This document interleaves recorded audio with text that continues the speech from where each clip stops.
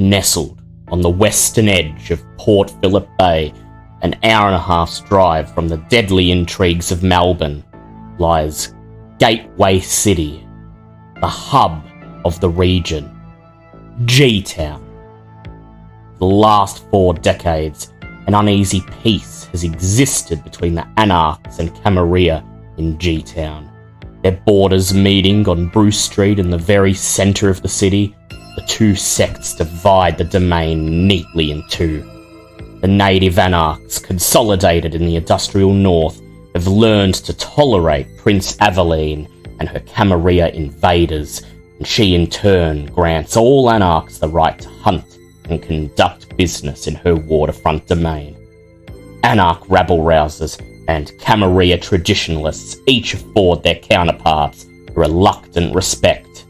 Until now. Word from Melbourne has reached the kindred of G-Town.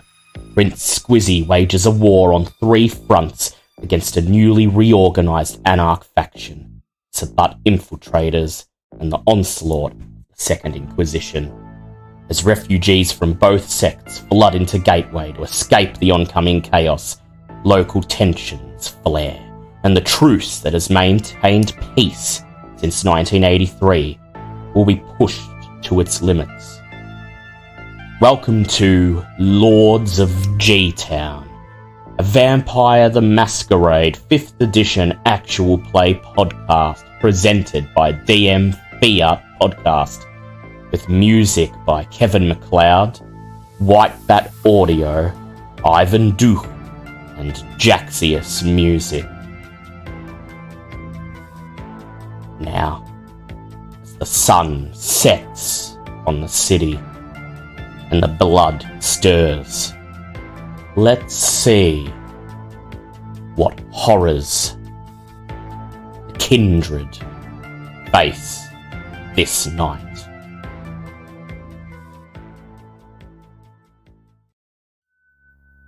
Welcome back to G-Town, everyone. Your unlives are on the line. Barry Lovelace, the leader of the Lovelace Pack, and wannabe warlord of the waterfront, will declare a blood hunt on one of you of your choice. 2 nights from now, you're to hand up one of your own as the culprit of the murder of the Elvis impersonator in Sip Sip Hooray 20 years ago. Or try to find the real culprit and clear your names. And of course, you've chosen to do the latter. You've made some good progress, and you have some theories starting to percolate in your brains, but there's a ways to go. You need hard evidence. And you need to make sure, whoever you finger, that it's not going to come back to bite you in the ass. So, here we are. Part 2 of Who Killed the King. January 2nd, 7:01 PM. You wake early enough to see the last muted orange dregs of sunlight slink below the horizon. The roads are full of cars hurrying home, and the streets spotted with those unfortunate enough to have to catch a bus. The new year seems an awful lot like the last. The good news! You've hopefully made some progress in the investigation and/or are in the process of backstabbing each other. The bad news? Elvis is trending on Twitter. He's also on the news. Photos of the demolition workers posing with the body of the mummified performer have leaked and caused a lot of outrage and jokes. Mostly jokes, but outrage too. The police have made a statement that boils down essentially to "not our fault," and the city council has yet to comment. Everyone else, though, they're talking. Social media is alive with the news. The king is dead. Again. And as you awaken tonight, as the blood begins to course through your fetid veins and animate your bodies, I'd like everybody to do a hunger check for me, please.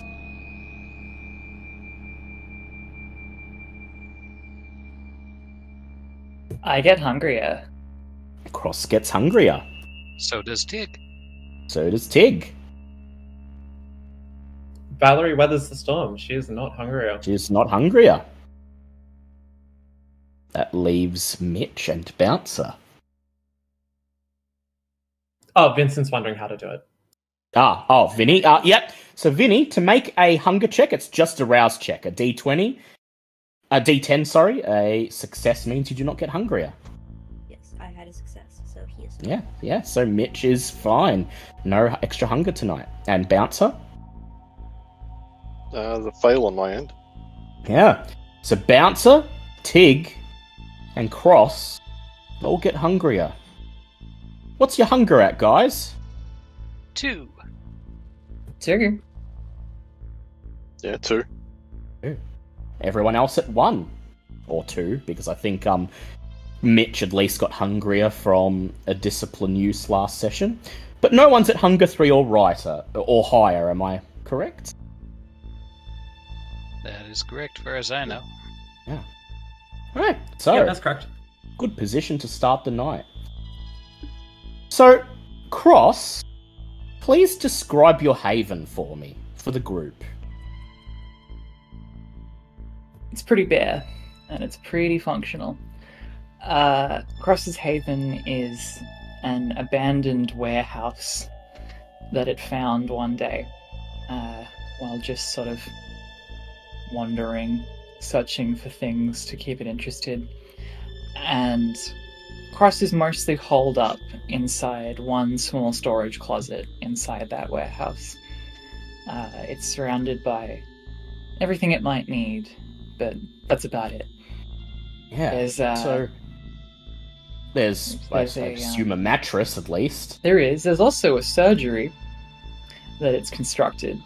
Very simple one. Really just a table and some scalpels it found. And it has a postern as well. There's a little pathway to get out without being seen. So this old shipping warehouse is somewhere in the vicinity of Port Shore, one of the northern industrial suburbs of G-Town. A stone's throw away from Cowie's Bay and the old harbour that used to serve this region, until a bigger one got built down by the waterfront. And as you awaken tonight, Cross, as you rise from the mattress that's just lying on the concrete floor, the first thing you register is the sound of metallic rattling at the storage locker door. As you make your way over, grip the doorknob and pull the door open,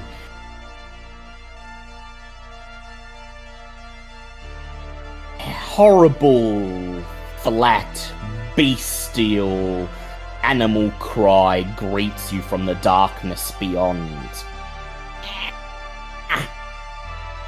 Some sort of mockery of a cat's meow filtered through decayed vocal cords and a half-rotted nervous system. And out of the darkness crawls a cat. A cat that's missing most of its fur. A cat with skin that hangs in patches over yellowed bones and leathery black chunks of flesh still clinging to the skeletal frame. It looks up at you with empty eye sockets and opens its mouth again.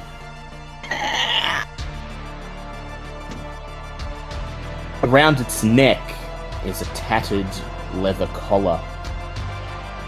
and rolled up and stuffed under the brim of the collar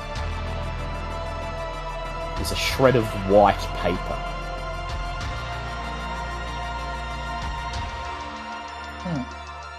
And Cross is going to first look at the collar. Well, first, actually, Cross is going to sort of offer a hand to the cat, just to sort of say hello. Hold out your hand, and just as a living cat would, it leans forwards and bunts. Face feels soft and damp like slime, and as it withdraws its face, it leaves powdery residue on the edge of your finger, microscopic shreds of rotting skin and flesh that have broken off its face.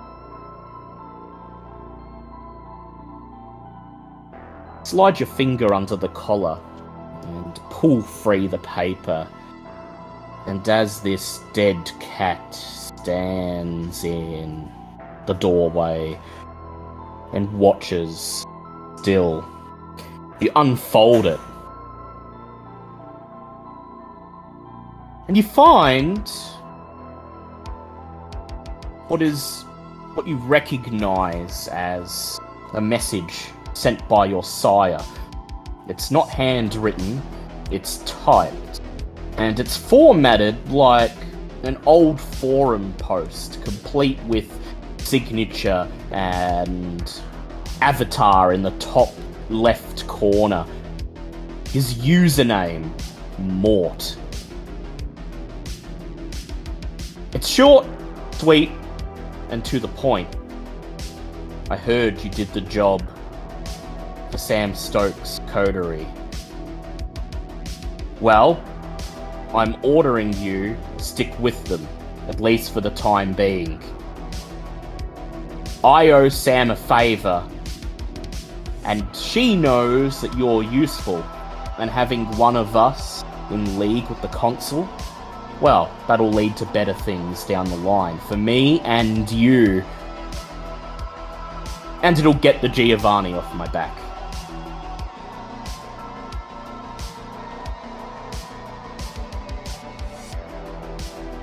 And Cross just sort of folds it away and runs to itself. Was there a name on the cat's tag? No! And in fact, you've never heard your sire refer to it by a name. Whenever he talks about it, it's simply referred to as the familiar.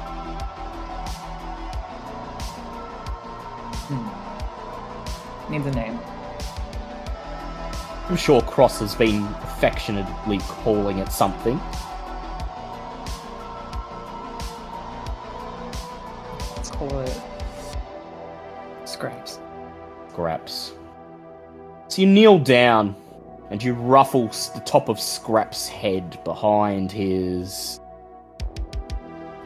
barely there ears, scraping away another shred of skin. He raises his tail, forms it into a question mark shape, and meows in full quotation marks again. Then he gives you one last glance with his empty eye sockets, turns, and stalks away into the darkness of the warehouse proper.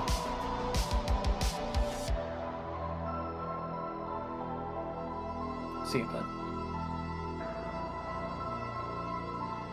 And so, Cross, you've been given your orders.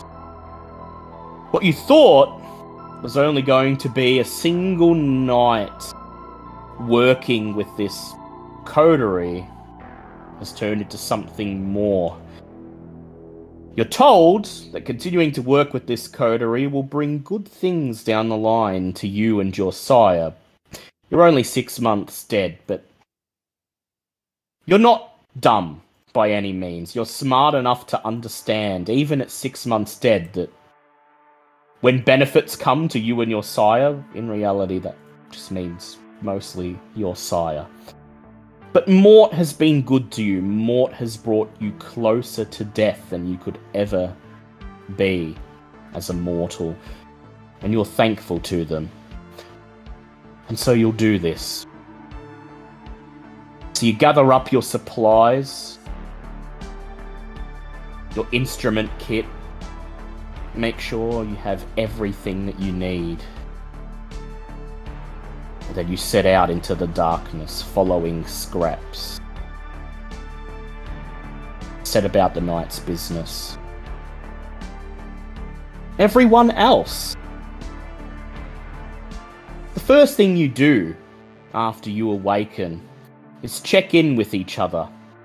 You don't bother going through the rigmarole of setting up Zoom again. After all, you want to make sure that you're all at the same speed, and it's clear that Tig, at the very least, would be missing out on about 50% of the conversation. So, being generous. So going against the standing orders issued by Prince Aveline, you simply pick up your phones, and before long, you're conferring about what moves you want to make this night. 2 nights to go, tonight and tomorrow night. You'd better have answers and be ready to shore up with them by then, or one of you's going to meet final death. So, what's on the agenda tonight? So, Elaine, can I go first? Oh, yeah, go for it. Right. So, Elaine left me a note. Says here, you need the unedited footage. Talk to Lucky or find it some other ways. That's all I had. Lucky? Who's Lucky? The bartender, the owner of Sip Sip Hooray. Oh, Lucky! Yeah. Of course. You spoke to her at the hospital, found her on her deathbed, but thanks to Tig, she's now got a new lease on life. Yeah, we also need to get her door back. We also need to check out that councilman. Yeah, Mark Bradley, also known as Cleopatra, who was performing in drag on the night.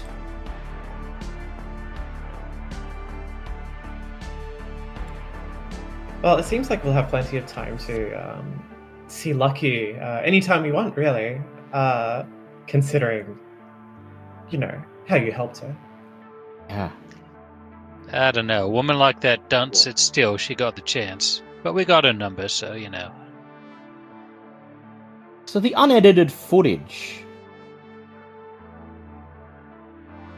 It wasn't in the police station. You'd think if they possessed the unedited footage, that they would have had it right there with the rest of the materials for this case. So you could pretty much rule out the police being a fruitful lead when it comes to finding the unedited footage. It's possible Lucky may know where it is. But then again, if she felt that it was useful and wanted to help you, she probably would have mentioned it when you were speaking to her. Councilman Mark Bradley seems to be a promising lead, and there are probably some other things you can try as well. Crawl on social media trying to see if you can dig up something about any of the people who were there that night might be in order. And you recall Barry Lovelace talking about the other factions of the waterfront pushing for your heads. The Setites, who own a gallery at the waterfront, and a Brujah pack, who hold court in the local tip.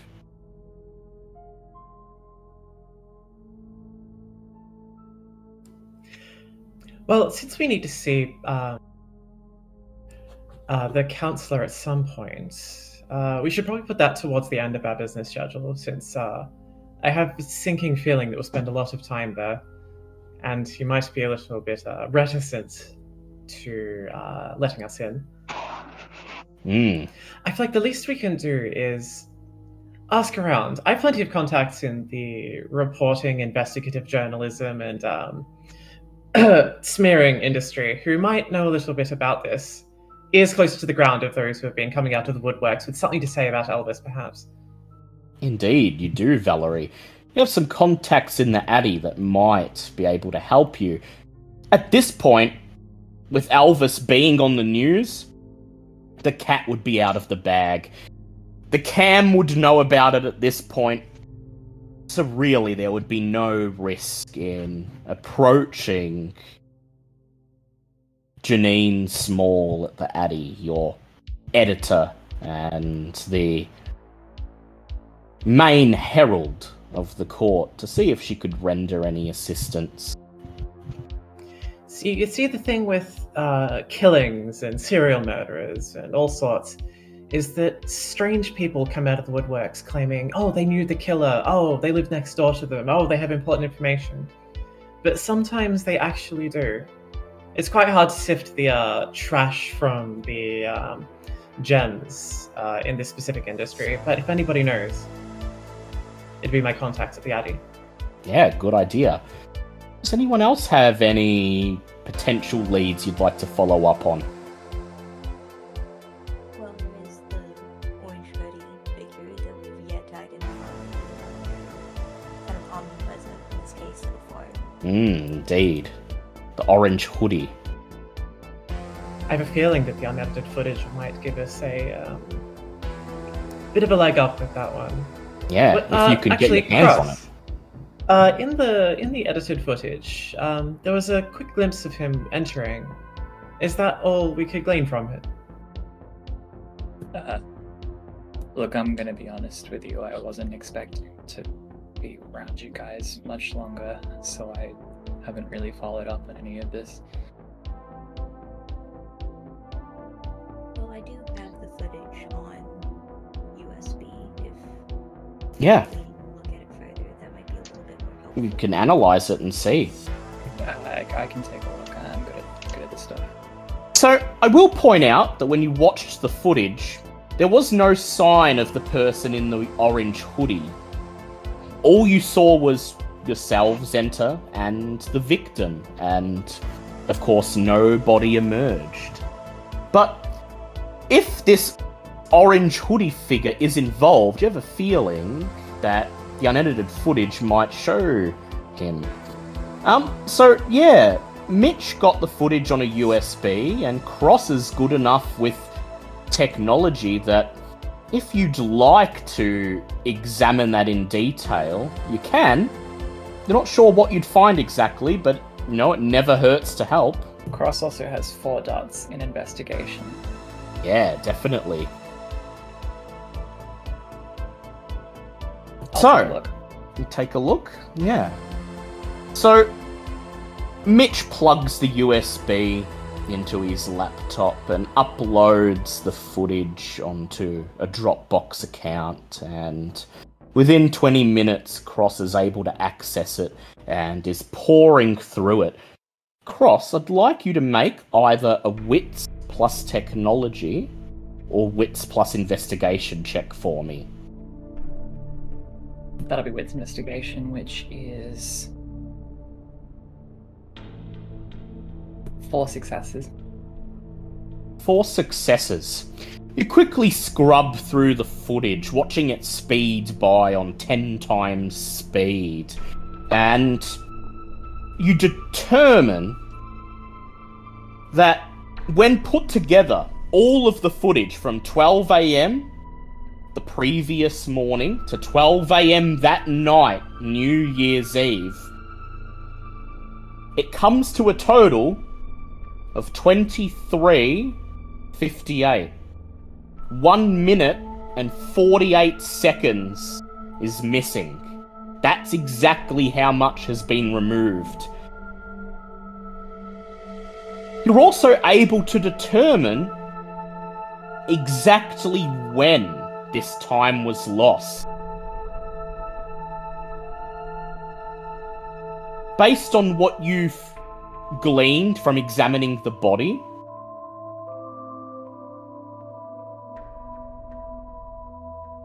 you understand that Alvis was most likely killed quite quickly. His body was exsanguinated when he was found, and when you examined him, you couldn't find any signs of blunt force trauma or anything like that that would suggest that his cause of death was anything other than indeed what it seems to be, complete exsanguination. And we won't go into why, Cross, but you shudder as you recall the knowledge of exactly how long it takes for a hungry vampire to quickly exsanguinate someone. You determined that his death would have taken perhaps no longer than 10 to 20 minutes. He was performing on the stage just before midnight, and indeed, it would appear that's where the footage has been altered. About 10 or so minutes before midnight, meaning whoever entered and presumably killed him arrived at the bar at about 11:45 to 11:50. They probably hung around for 10 minutes, were there for the countdown to New Year's. And then when Alvis finished his performance and retired to the bathroom, they were there waiting. The footage doesn't continue past midnight, meaning that it's impossible to see who actually left that night. So, the tampering was obviously to conceal the culprit entering the bar. Whoever did this is paranoid, but not particularly smart. This is really sloppy. The fingerprints are all over it. You can tell when they altered the footage, exactly how much they deleted, and it all correlates with what you know. So after Cross finishes explaining what it found in the footage, it's at this point that Valerie, Bouncer, Mitch, and Tig, your phones vibrate, and the exact same message flashes up on the screen for all of you. It's from Sam Stokes. It simply reads, "WTF is Barry playing at? Just saw the news. Just found out what's going on. We need to talk. Meet me at 9 PM. Usual place." At least... Hang on, I've got at one least- of them text to landline things. Let me check it real quick. It goes off the air. I think we all got one of those.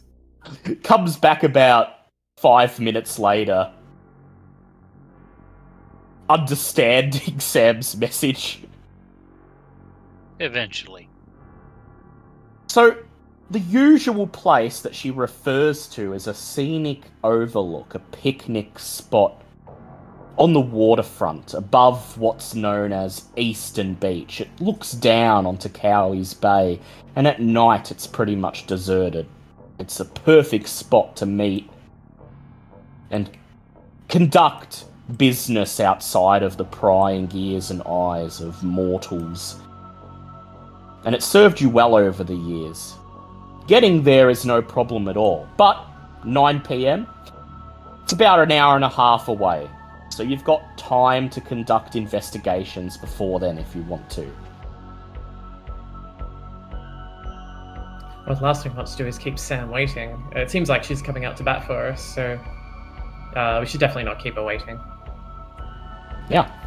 If anybody wants to come with me to see my contacts, you'd be more than welcome to. But we will be against the clock a little bit. Hour and a half, not that long. A half, not that long, but still enough to get something done. Do you think I'll be useful, or are you better off without me there?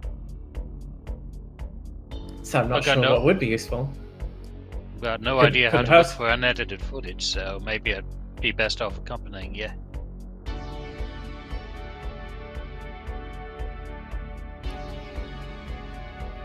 If anybody else wants to come along, now's your chance to say. Yeah. I'm willing to come along. Yeah, Mitch, you're a cam vampire, so you're not particularly uncomfortable about paying Val's contacts a visit. It'd be fun. I can teach you the ways of the journalistic world. You know, rub shoulders with some very important people, or that sort of thing. Never mind, I'm out. Cross would really rather do something more direct, but it'll go if it has to. Okay, so Cross, Tig, Bouncer. What's on the agenda for you guys? I think I'll meet you there. I'll see if I can't hit up some of my own contacts. Yeah, good idea, Bouncer. Cross, Tig, you guys just want to maybe sit around your haven, see if you can conduct research over the internet or something, and then meet up when it's time to see Sam? I don't know, Tig's inclined towards the internet, but that's what Cross would be Yeah, doing that's what by Cross default. will be doing. Yep. Tig, how about you? Valerie, are your contacts very important people? Oh, it depends on who you ask. Jeanette's no, quite sorry, infamous. I meant Bouncer. Bouncer. Hmm? Are your contacts very important people? That's a good question. I haven't heard about your contact for Bouncer. I mean, similar response, depends who you ask. They're very important to me. Alright. Yeah. You want backup? Or nah? I mean, I'm not going to stop you from coming, but there is a reason I have this nickname. I'll also Shrugs. point out that Tig and Bouncer, as you're both anarchs, you do have the option of, you know, just hitting the local anarch haunts and seeing if anyone knows anything of interest. You also have You know the what? option of contacting your sires. Well, Tig does. Bouncer's sire skipped town not long after she was embraced.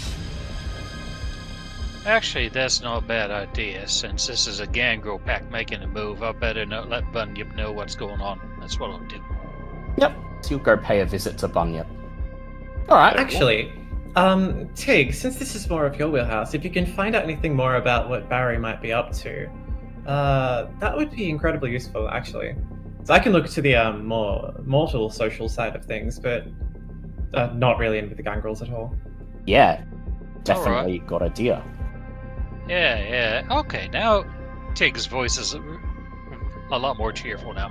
Alright, yeah, that's something I can do. I will go and do that then. Good plans, guys. You sign off, And I'll and meet you at Samantha's thing. at Samantha's thing. And then you all sign off and step out of your havens into the humid summer night as you begin your inquiries.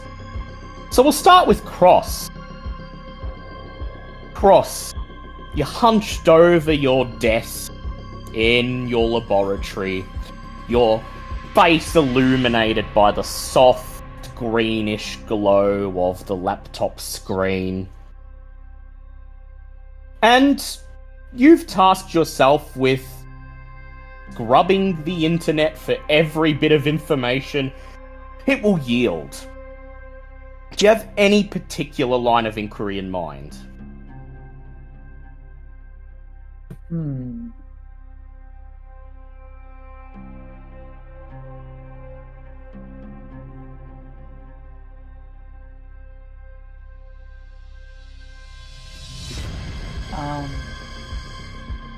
So, just to refresh, with the video we looked over, Yep. there was a very specific point of time at which Where, it yeah, was removed. approximately 10 minutes before midnight. 10 minutes before. Exactly 1 minute 48 seconds was deleted.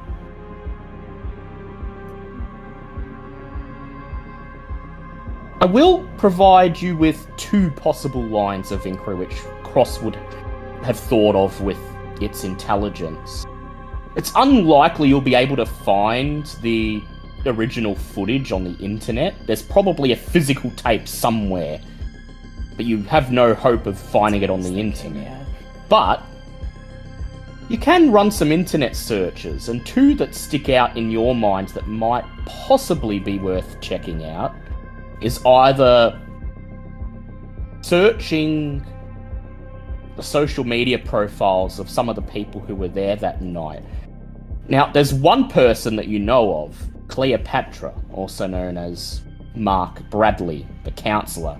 You have his real name and his stage name, and that would be a good start.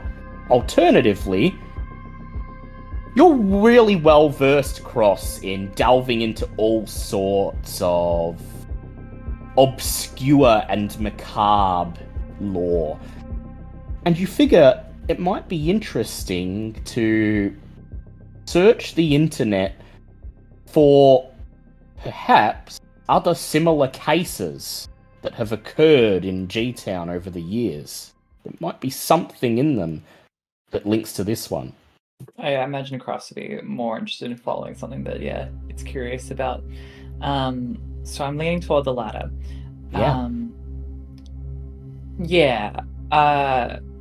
Let's look into that first. I'd like you to make an intelligence plus technology roll for me, please.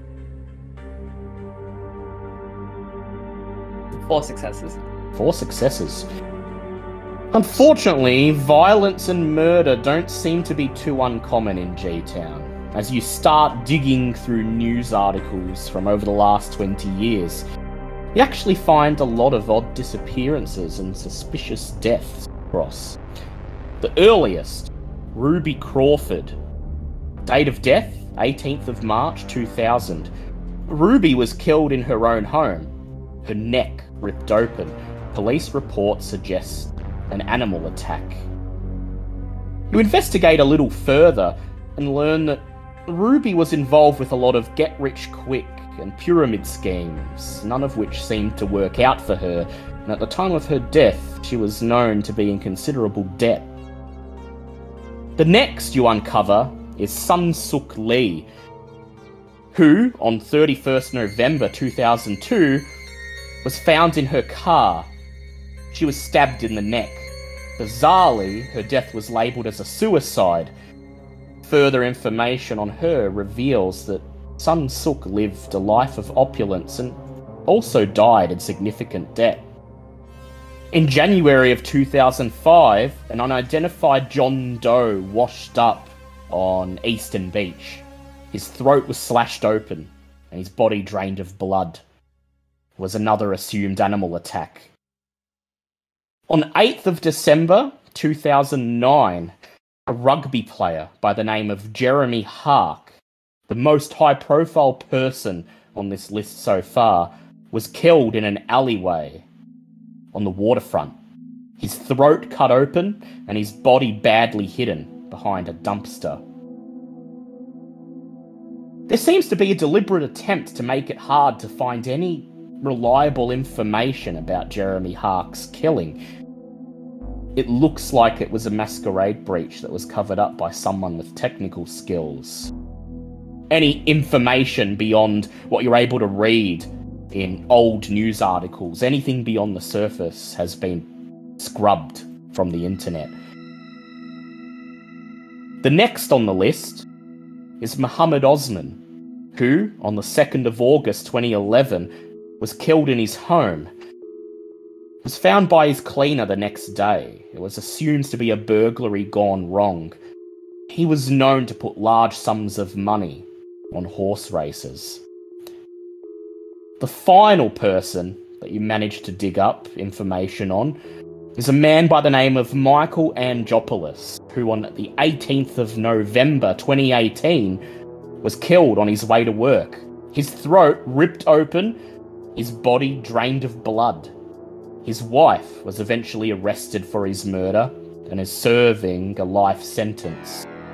Further investigation reveals that Michael was in deep debt after several failed business attempts.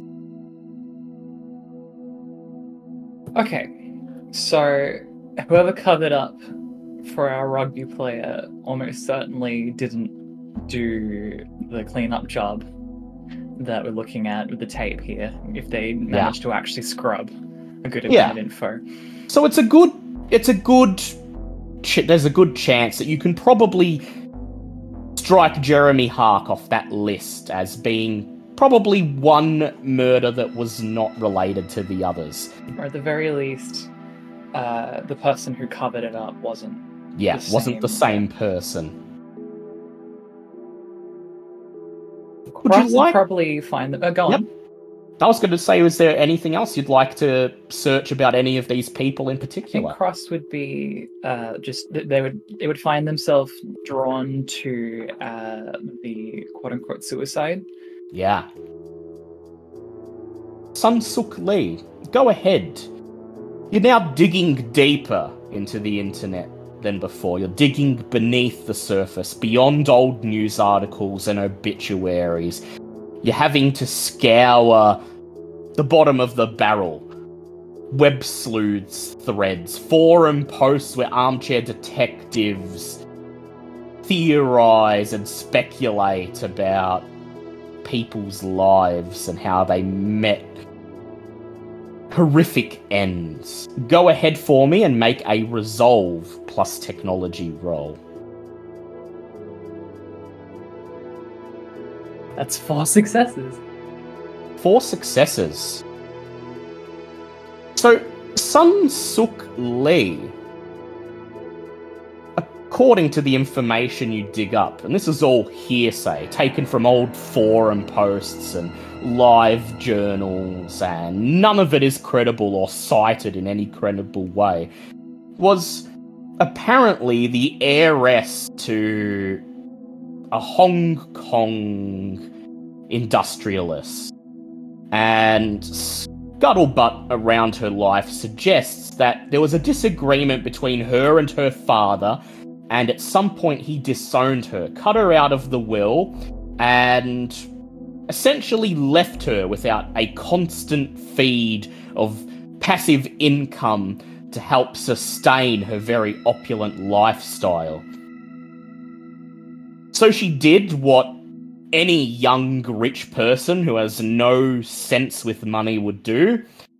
She turned to borrowing copious amounts of cash that she could never possibly pay back. And one post made by someone who claims to have been friends with her states that she owed approximately $500,000 to various different debtors by the time of her suicide, and she had started to receive threatening phone calls claiming to be people coming to collect on her debt on behalf of her debtors.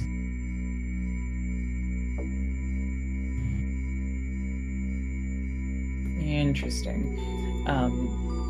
Considering that this is all in line with neck wounds, it might cross his mind that sounds a little bit ventry. Yeah. Okay.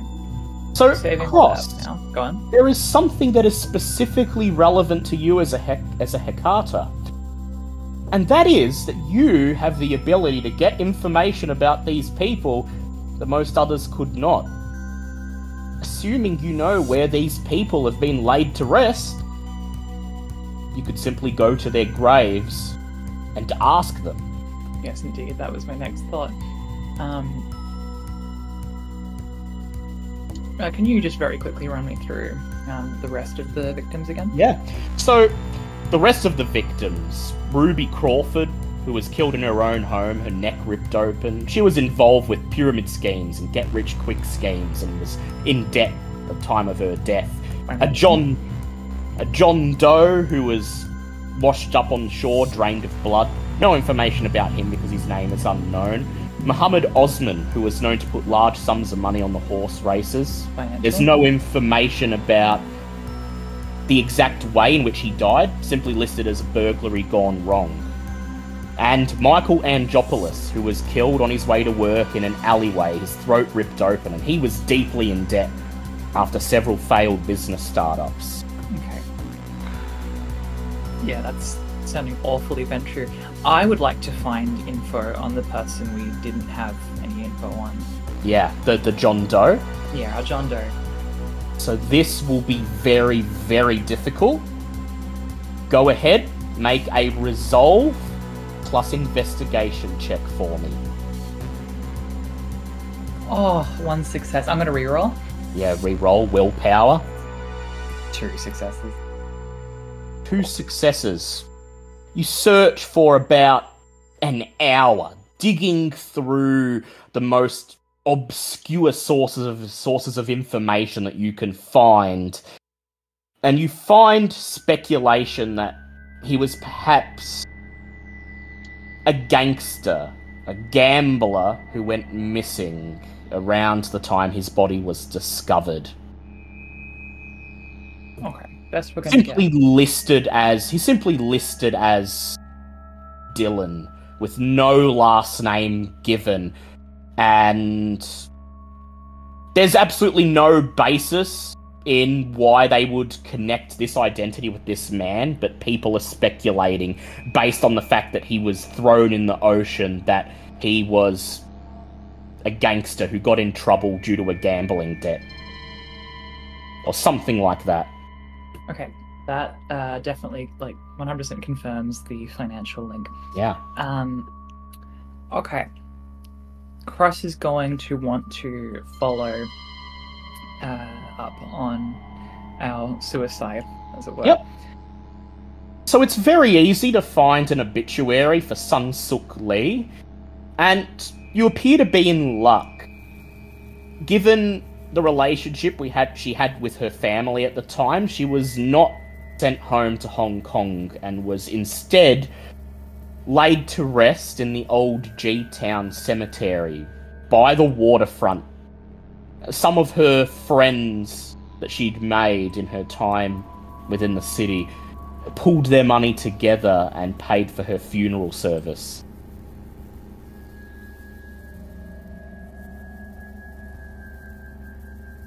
Yeah, okay. I would like to find, that she's buried and talk to her. Yeah, alright. So she's at the old G-Town cemetery. It's a big enough place. But you should be able to find her just from walking around. So you shut the lid on the laptop, pull out your phone, and summon an Uber, prepared to follow this woman beyond the veil. We now cross over to Mitch and Valerie.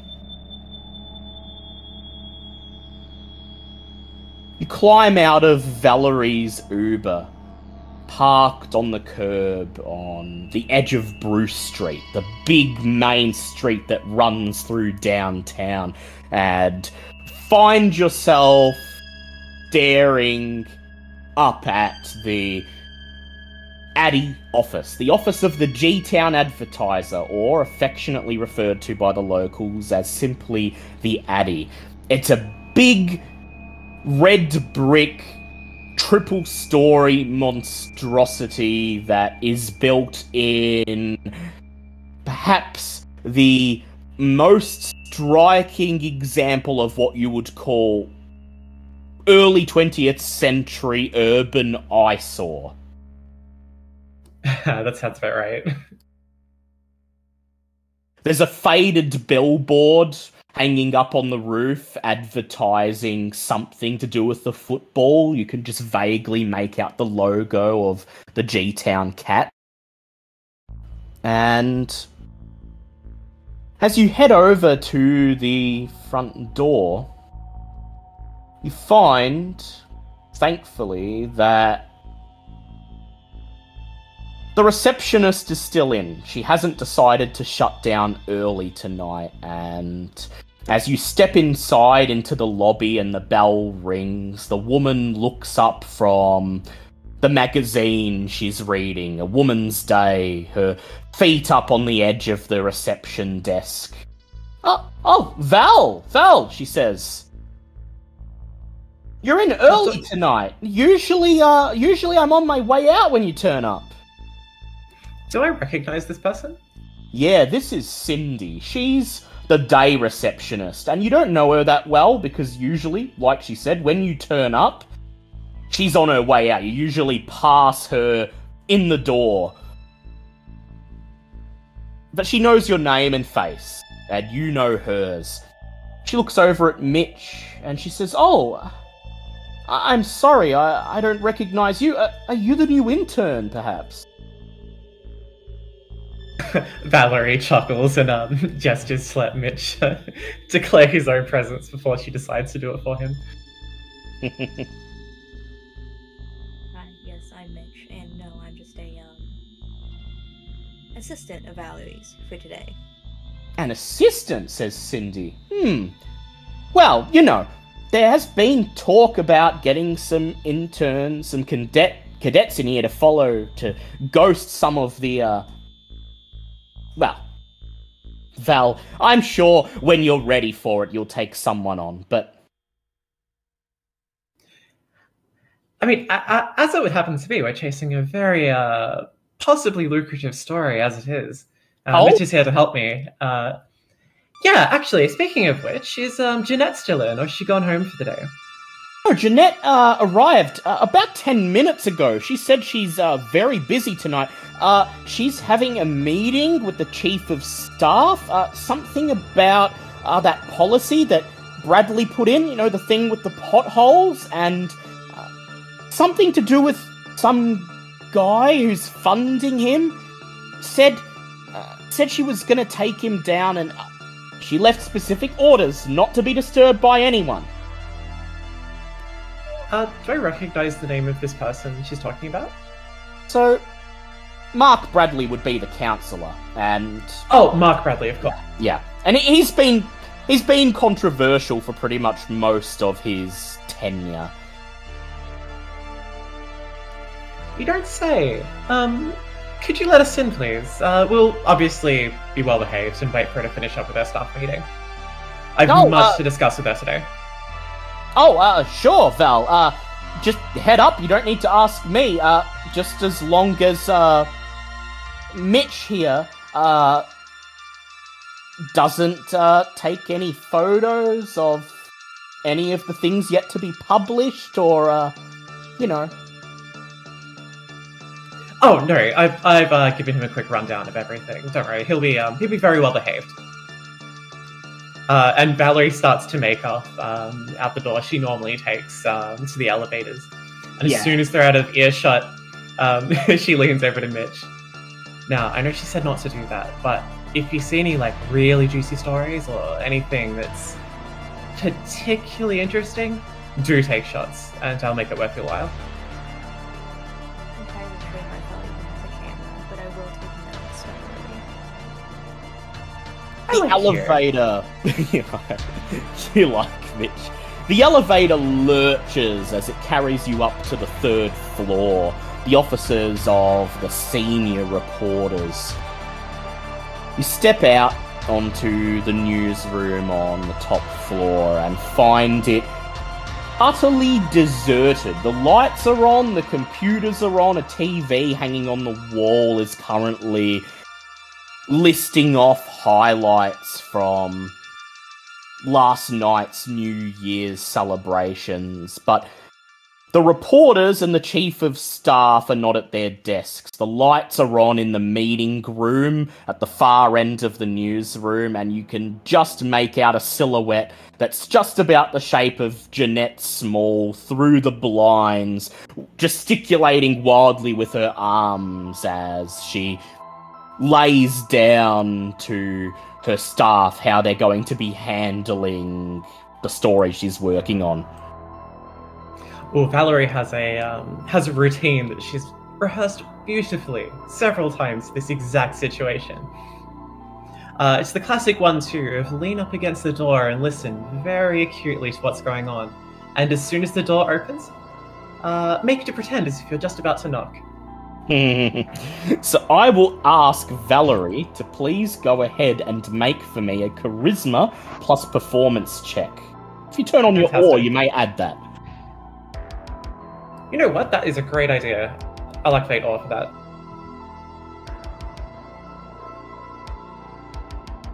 Meanwhile, Mitch, what are you doing? You gonna try to listen in as well, or are you gonna snoop around the desk? I can see him trying to very subtly snoop doing the desk. It's not like moving anything, but just saying. Just having a look. Yeah. So what was the roll again? Sorry, performance. Charisma plus performance. Charisma Plus, performance. plus your presence if you have ore active. Beautiful. That's 4 successes.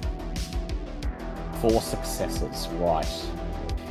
Okay, and Mitch, I would ask you to please go ahead and make for me a wits plus investigation check.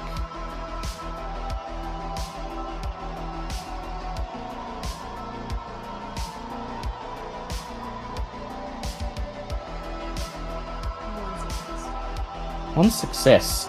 So as Valerie creeps towards the door of the meeting room, presses her ear up against it, you start circling around the newsroom, lifting up the papers on each of the desks, scrolling down the news feeds and Word documents on the screens of the computers, trying to see if you can glean any information relevant to what's going on. The majority of the stories that the reporters are working on aren't related to what's going on with Alvis. They're writing about the upcoming footy game, or summarising the New Year's festivities, or doing the yearly look back at the city's notable events. But there's one reporter, and rifling through a stack of papers on their desk, you find a scrap of notepaper where they've written in shorthand, "Sip Sip Hooray," and it's underlined, and there's a dot point list, and it's got Cleopatra, April, ? Search online, goes by April Power, photographs of night, ?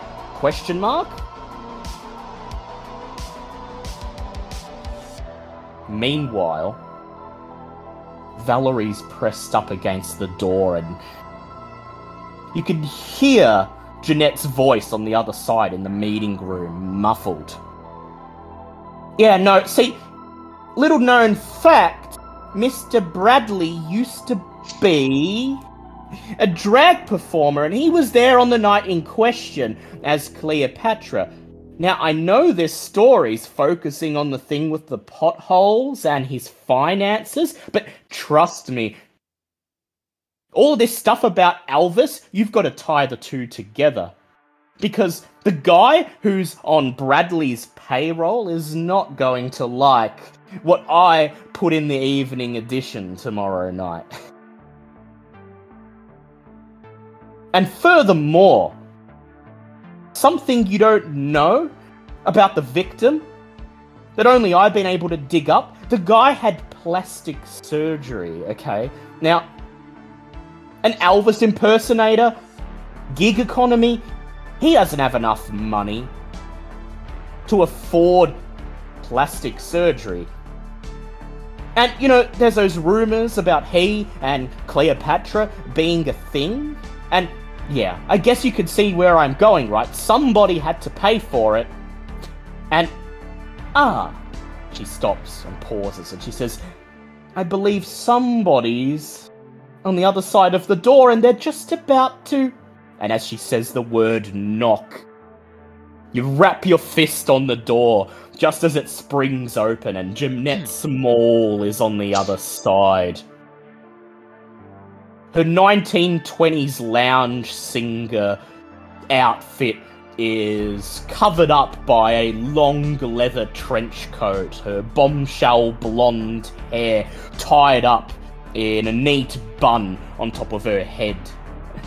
She smiles at you and winks one of her blue eyes knowingly. Val! Now, you weren't listening in, were you, by any chance? Oh, not a chance. I was using my other senses. I could smell a story brewing. Whenever I smell a story, I know that you're right behind the door.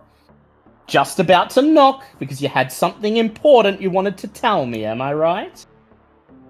On the contrary, I was hoping you might have something you could tell me. She continues. She steps forwards on her high heels and raises her head, peering over your shoulder, scanning the newsroom. Vince, as you see her do this, will you have Mitch do anything?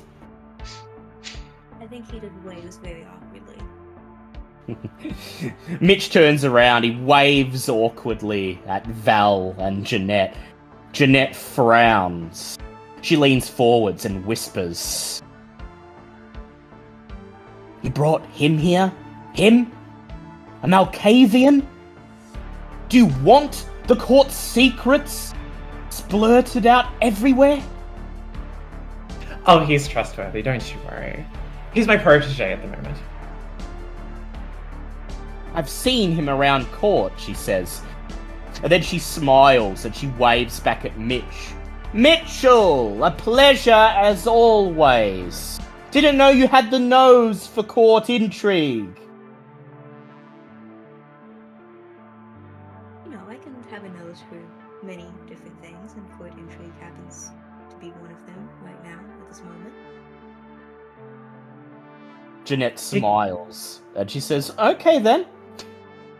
Lot He of goes where the intrigue. wind takes him. Yeah, as Malkavians tend to. I just hope he's not, running any of his little premonitions and trying on the Primogen's orders to find out what I'm cooking up for next Elysium. Her gaze lingers on Mitch for a moment, and then she says, lots of court intrigue going around at the moment, most of it to do with that poor Elvis chap and the circumstances of his death. I presume that's why you're here? Yes, the one and the same. Obvious masquerade breach, she says. Yes, it is rather obvious, isn't it? And if the prince finds out, she's going to want the head of the one responsible. Yes, she probably would, wouldn't she? And, she says, trying to tease more information out of you, you wouldn't have come to me if you don't have some insider knowledge, I'll say, so spill it. You know that's not how this works. Quid pro quo. Quid pro quo, she says.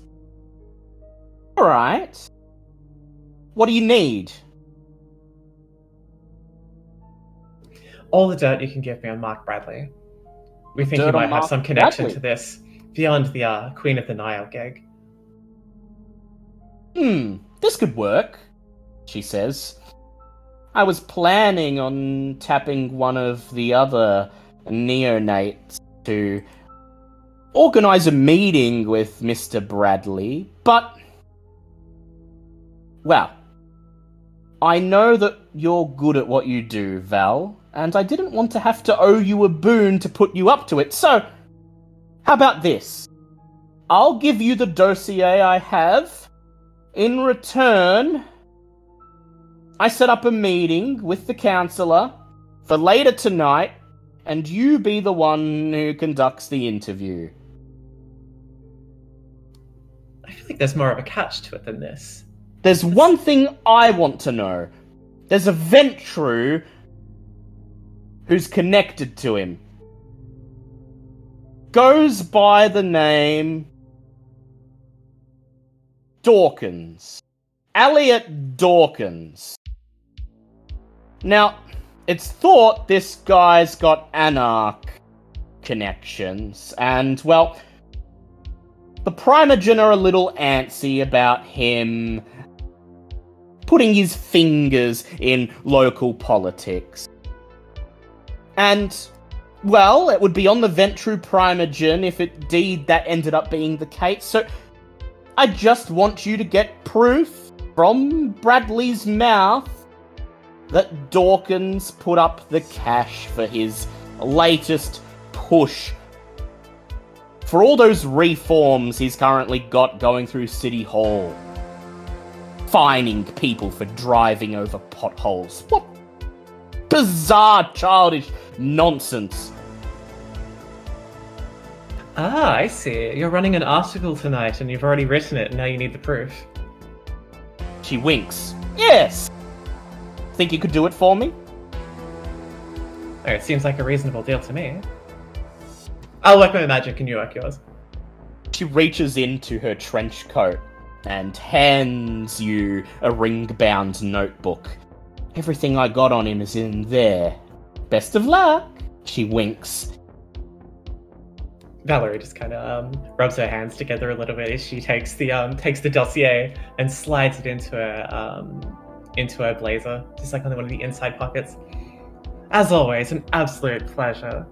I'll see you later Mitchell! tonight. She calls out. Don't be a stranger, love! And then she turns, heads back into the meeting room and shuts the door. You gather up with Mitch and you flip open the notepad and start to read the dossier about Mark Bradley. Most of it is stuff you already knew. That in the 90s he performed on weekends as Cleopatra. That he's had ambitions in government for quite some time, but there is one nugget of information you find particularly valuable, perhaps as a piece of juicy leverage. And that is... there's an outstanding arrest warrant from 1998. It's listed as being for, quote, a female impersonator known to dress as Cleopatra, Queen Victoria, and Queen Elizabeth II, wanted for questioning on multiple drug-related incidents. The matter was settled in court, apparently, outside, behind closed doors, and Mark never had to actually make good on the arrest warrant. He never ended up in cuffs.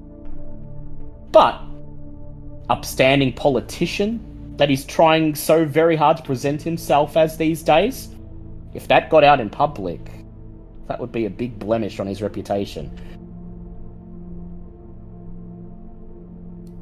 Valerie's going to file that away as something that Jeanette has given her, as with complete permission to use herself.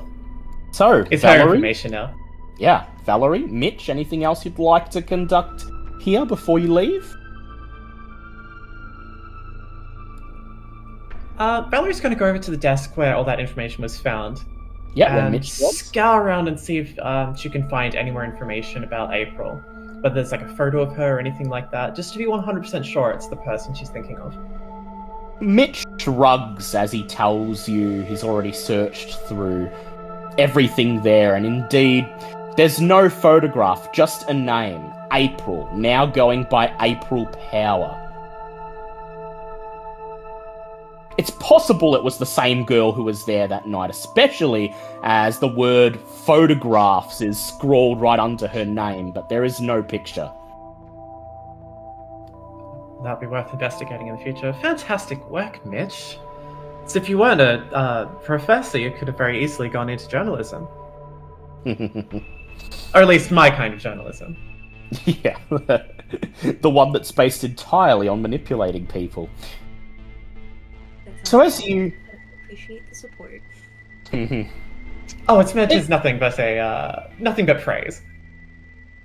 It's easy for you, Mitch. All it is peering through the massive variables and finding the ones that equate to what you're looking for. Gotta make right what went wrong. So as you turn to leave the newsroom, we will swap over to Tig and Bouncer. We'll go with Bouncer first. Bouncer, tell me about your contact. Who you're heading heading over to pay a visit to right now. So she's heading on her way over to the club she works at to meet up with who she affectionately calls the girls. Just some of the other girls she's gotten to know from working. And see if they've heard any rumours or gossip or anything that might lead them in the right way. Yeah. Don't know how this will work necessarily, because I don't actually have any dots, but it is part of her story background. It is part of her backstory, yeah. We'll deal with that. So, Yeah. Tig's ute rumbles along one of the side streets on the edge of downtown. And just here, you say, as the hulking behemoth rounds the corner and pulls up in front of Club Violet, place where Bouncer has worked for the last 20 years. And am I right in assuming, Bouncer, that this club also serves as... Well, no, it doesn't serve as your haven. Does it? Otherwise you wouldn't have had to go there. No. No. So, Club Violet is...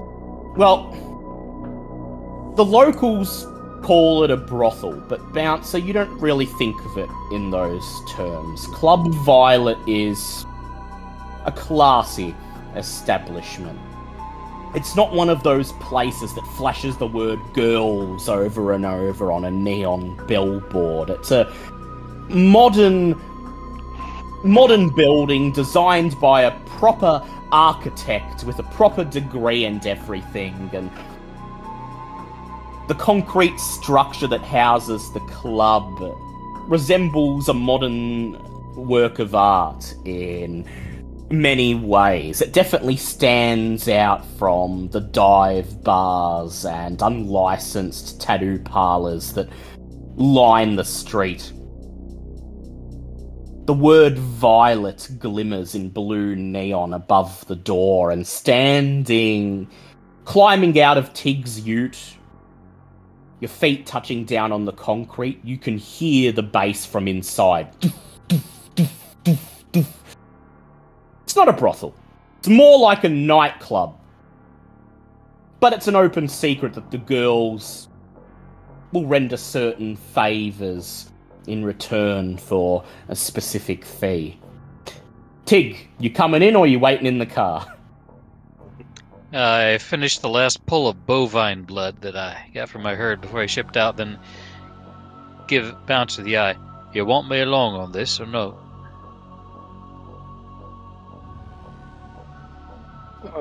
It shouldn't be too long, so if you want to come in and have a drink while you wait, it's up to you. I'll come in. Don't think I'll have a drink, though. There's not much here to my taste. Tig turns the key and the monstrous engine shudders and dies. And as you step out of Tig's ute, you notice that this old 1980s Toyota is distinctly out of place among the modern sedans and station wagons parked along the side of the street.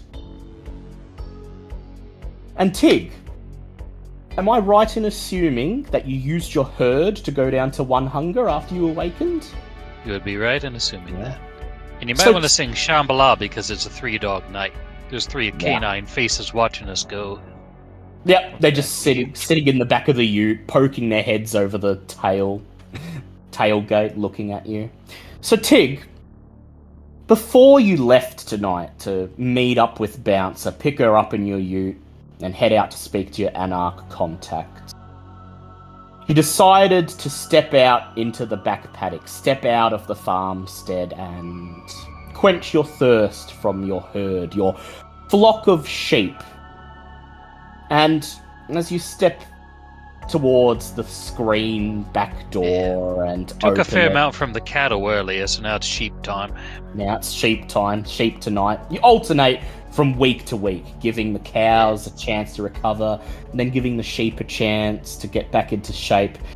As you wrap your hands around the handle of the screen door, Your wife looks up from the kitchen table where she's solving a That's Life crossword. She looks at you lovingly.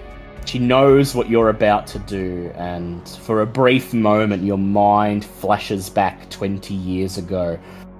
The very first night when she learned what you are, learned what it is you do with the sheep behind the shearing shed, and that look of utter disgust that painted her pretty face, the way she looked at you as if you were a monster. You still shudder thinking about it. She understands now, of course. She can't not understand. She needs the blood herself. Needs it to survive. And so she simply smiles, looks at you lovingly, and says, "You don't take too much from Bess, love. She's been a bit weak since she had the calf." Oh, right, Bess was with the one that calved. Nah, it's sheep night. Should be fine. As you push the door open and step out onto the veranda, the voice of your son calls from a bedroom at the very back of the townhouse. "Oh, Dad! While you're out there, look after Eustace's hoof. Think he stubbed it on one of those rocks or something." Call him useless for the amount of amount of time we have to spend on him, not Eustace. Yeah, I swear to God, that one's been the most trouble. Which in TikTok means, yeah, I'll get on it. You pull yourself out of the reverie and begin to follow Valerie into the club. The bouncer, a brown-skinned man who's built like a truck, folds his arms over his black shirt, nods as you approach. "Val? And, ain't seen you around here before, and, no offense, mate, but, the dress code is a bit more strict than what you're wearing." Oh, I'm going to be around bouncer, here yeah. long. I mean bouncer, not Valerie. You ain't seen me around here before because I ain't been here before. I ain't gonna be here long. "He with you?" He looks over at Bouncer. Yes, don't worry. I'm just stopping in to have a quick chat. We won't be here for too long. I'm a ride. That's all. The bouncer nods and he says, "Alright, you're a friend of hers, one drink on the house. Only one, though. And only stuff from the bottom shelf. So VB and Foster's only. No cocktails, no craft beer. Got it? You gotta pay for that stuff." Oh, got it. And Tig remembers what Samantha told him. Blush before they flush you. Yeah. So I would like,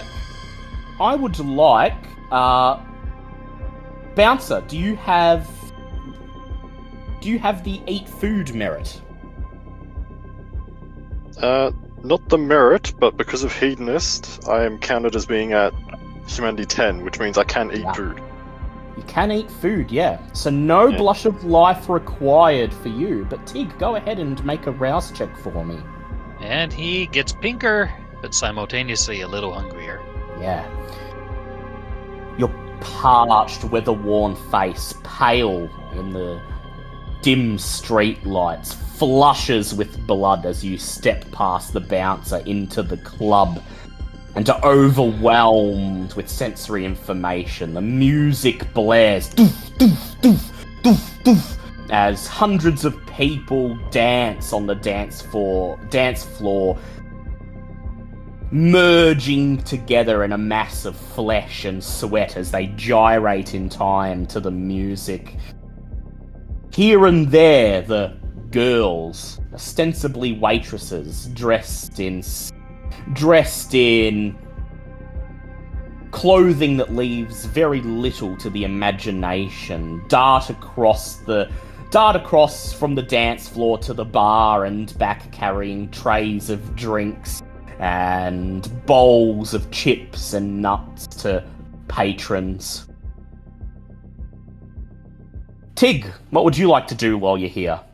As you pull up Immediately to the regret my own bar- life choices. This is not his seat. Yeah.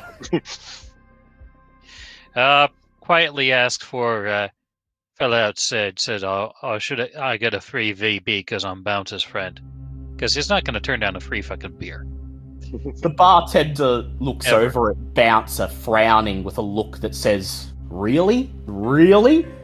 Just don't seem like the kind of guy you'd be seen dead with." Then he nods silently, reaches under the counter and slams a green can of VB on the counter. "There you go, mate," he says. Cheers, mate. You crack it open and take a sip. Bouncer behind you smiles, and then she turns and disappears into the crowd of people,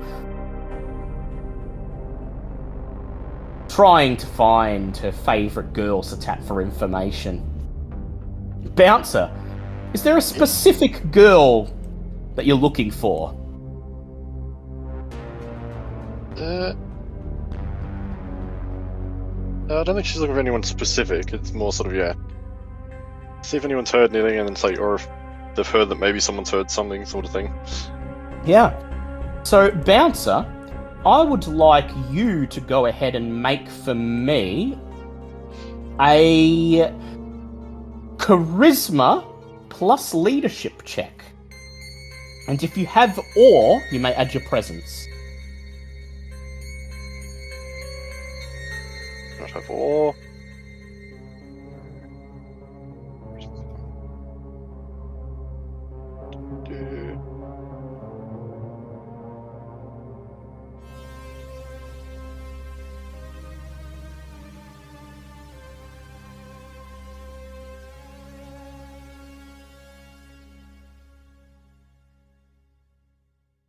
Oof, that is a total failure.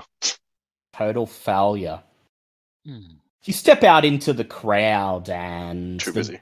the revelers disperse. Do you want to use a willpower to re-roll?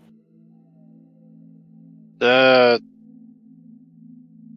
because I can only reroll one die anyway. Yeah.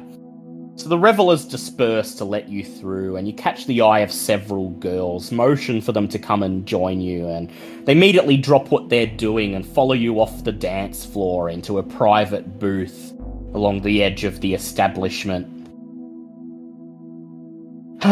You sigh as you sit down, grab a drink off one of the girls' trays and take a sip. You ask them how the night's been, and they tell you it's been pretty alright. It's been busy. It's the night after New Year's Day. There's a lot of people in here, even for this place. So they've been busy. They've been on their feet and haven't really had time to sit down and shoot the shit. One of them tells you that although the night's been relatively uneventful, there was a man who came in about an hour ago. At first, he seemed to be a relatively normal partygoer. One of the girls, Jessica, shudders as she recounts how when the man saw her, he immediately made a beeline for her, wrapped his arm around her, groping her leg, and insisted in a drunken slur, "I know you girls still here, you take me in the back room, girl, you take me in the back room," and how he didn't have any money to pay the requisite fee, and so he was quickly turned down, and although he didn't get violent, his response was to let loose with a tirade of gendered slurs, saying how, "I ain't now got any more money since that cunt with the orange hoodie keeps fucking coming for me. I just want one more lay before he bashes my fucking head in." She frowns. I asked if we could kick him out, but apparently someone else has paid his tab for tonight, and, well, he's ordering a lot, so, I've just spent most of the night keeping away from him, she finishes.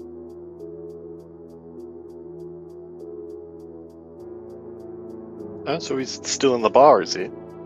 She nods. Oh. She leans over the table and she points towards the dance floor. And you could see him immediately. He stands out. He's wearing a baggy grey business suit. His tie is crooked around his neck, and he's doing his best attempt at dancing.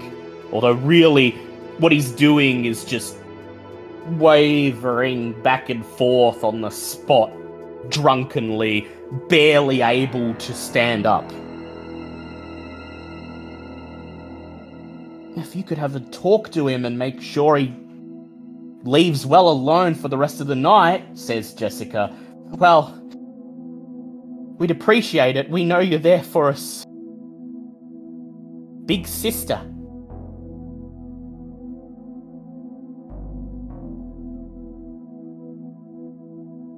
Don't worry, I'll go and have a word with him.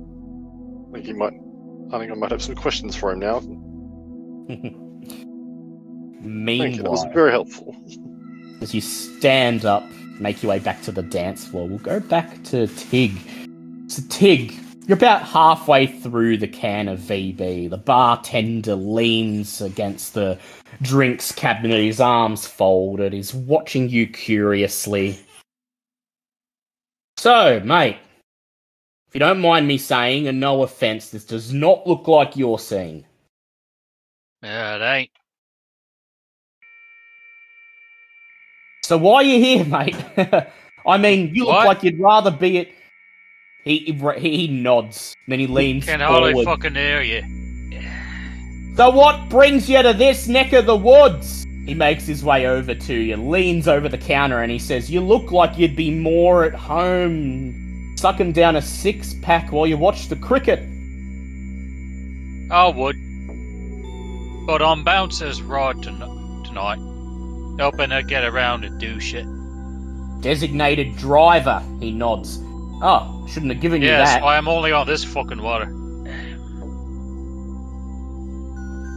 He says, well, good, you know, part of me's relieved that Bouncer's not behind the wheel tonight, you know. What with all the stuff going on with the club and all, and... Oh? What's going on with the club and all? She's been kind of tight-lipped. He frowns, giving you a silent look that says, oh shit. And then he says, right. I owe her big. I ain't gonna say nothing. Don't think the girls wanted Bouncer to know about this. Melissa, the owner, didn't want to bother Bouncer with everything she's got on her plate, night to night and all, but, well, look, if I tell you, you won't run your mouth to Bouncer, will you? Nope. He says, yeah, look, been a bit of trouble. One of the girls, Lisa, I think her name is, recently got the COVID, she did. So she was out of work for 3 weeks, fell behind on her car payments, and, well, she must have put this place down as the guarantor on whatever loan she's got. Someone called up the owner, Lisa, some really nasty piece of work by the sounds of his voice. Said if, Lisa or her guarantors did not, render payment within the next 2 weeks, that he'd be sending along a debt collector.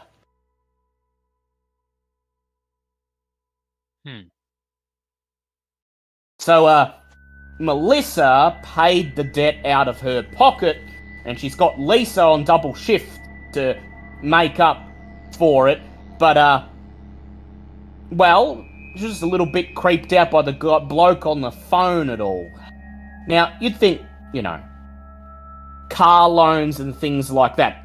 I say a banker calls you on the phone and you got an idea in your head what he sounds like, right? Right. This guy was not a banker. He, no offense, but, from what Melissa told me, he sounded a bit like you, I gotta say. Older bloke, gruff guy, not afraid to give someone a piece of his mind, and, well, he said, don't know if he was meant to say this, but he said to her that he was working on a big project and he didn't have the time to fuck around. So if she could just kindly pay up, or have the debt collector come and deal with it, she chose to pay up. Did he sound like this? And Tig does his best Barry impression. You know, it could have been something like that. Sounded like a real piece of work is what he sounded like. You sure you don't want me telling Bouncer about this? This sounds like something she's working on. Crooked debt collector and all. Well, look. I'll give you another drink if you promise not to, but if you do, you didn't hear it from me, okay? I got you. Couple of the No girls offense, around mate, here... But, A couple of the girls around here like old blokes. One of them could have told you, let something slip. I'm sure not everyone's got the memo. Right. Okay. Tig looks at his wedding ring. Right. Yeah, he says, looking around, noticing for the first time just how scanty the girls are clad, going, oh shit. You take the last sip of your can. Slide the empty can along the bar and nod once more at the bartender as you get up. Yep. Hey, last thing, did he say who Lisa got that loan from? A name? Oh, yeah, wasn't a bank. I can tell you that much. Lisa ain't in tonight, but she did say, wasn't a bank. Credit rating locked her out of that, so she went with some local mob. He taps his chin, trying to think. Nah, I don't think I got the name, but, must have been shifty if this is who she's dealing with. It's really important. Could you call Lisa up and have her call Bouncer with the name? How important we talking? Tig sighs, reaches into his pocket and pulls out $5.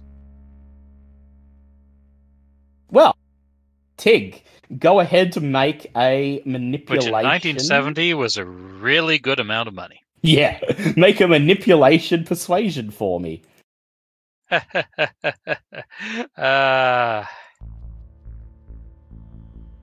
It's really important to Bouncer. He Could says, manipulate. Could Two rouse dice. the blood to make yourself look a little bit Yeah, more what jolly. the heck? Maybe it's the VBB talking, but he's feeling his oats. And he's getting hungrier. Oh, Look at this his will be head. great. Hunger 3. Hey, 3 successes, though. Nice. 3 successes. The man stares with disdain at the $5 bill. Then he takes it and he chuckles. Tell you what, something about you. Can't quite put my finger on it, but you're an alright bloke. Look, alright, I know Lisa's number. Got my break in 5 minutes. I'll give her a call. Tell her to get in touch with Bouncer or send a message or something.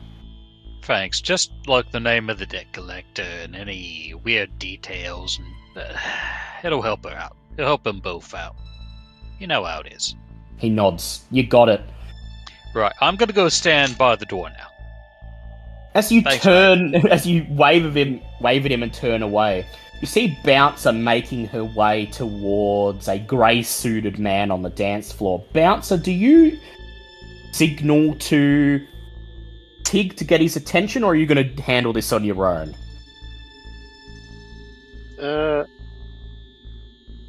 First instinct probably we handle it on our own. Okay. You register Tig just standing awkwardly in front of the entrance, and then you climb down onto the dance floor, push through some of the revelers as the bass continues to pound, and step up towards the man in the grey suit as he wavers. He looks you up and down. He says, You're wearing a bit more than the other girls.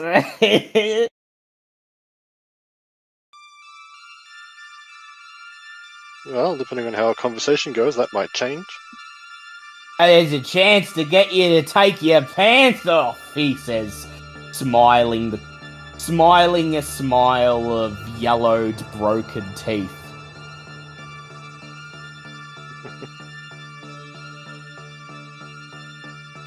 What I gotta say to get you to take your pants off, love?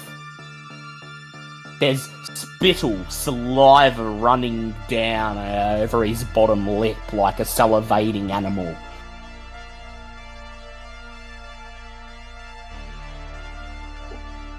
Yeah. I hear you've been having a little bit of a problem with a man in an orange hood. Man in an orange hood? Who fucking told you my business, he says, folding his arms and making his best attempt to look intimidating.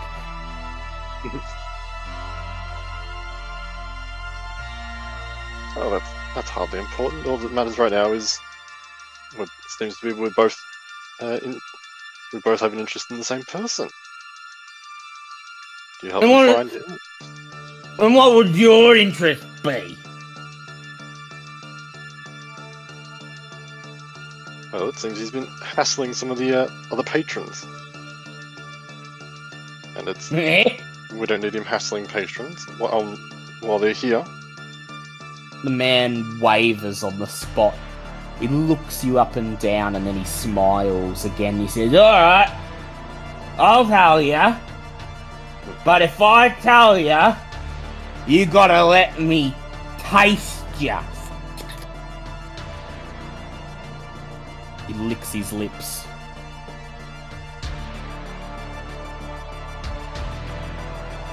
Oh yeah, it takes everything in her power not to, like, visibly cringe.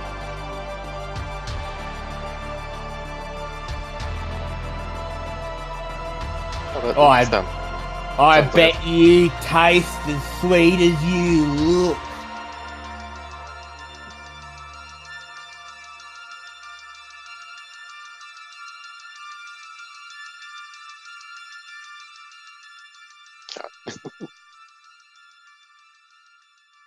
Well, How would you like to handle this? Yeah. Kill him. I don't think Bouncer would lower herself to the level of letting him taste her. Oh no, she has no intent of actually letting him do anything. It's like, if anything, like, get into one of the rooms and knock him out after he gives her the information. You can do more than that. I give you full Right. permission as a player. Hell, he won't even give you a stain, just kill the man. You roll your eyes and sigh, and then you gesture for him to follow you. He slowly stumbles off the dance floor. "Hey, it's gonna be good," he says as he slowly follows you down a corridor towards the rooms at the back. The rooms where the girls perform their special services.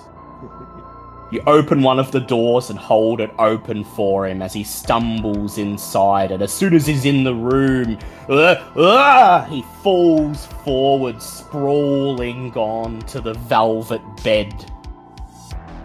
Takes him longer than it should to pull himself up into a sitting position, and then as you shut the door behind you, you step up to him. He pats the bed next to you. "Alright. Who first, me or you?"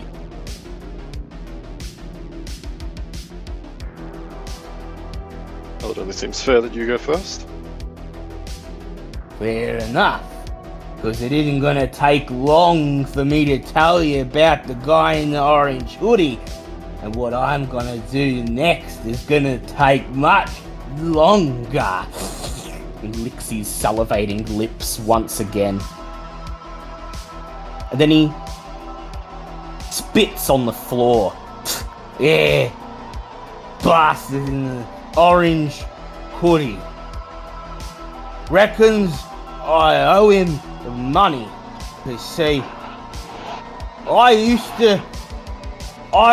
to work import-export, okay?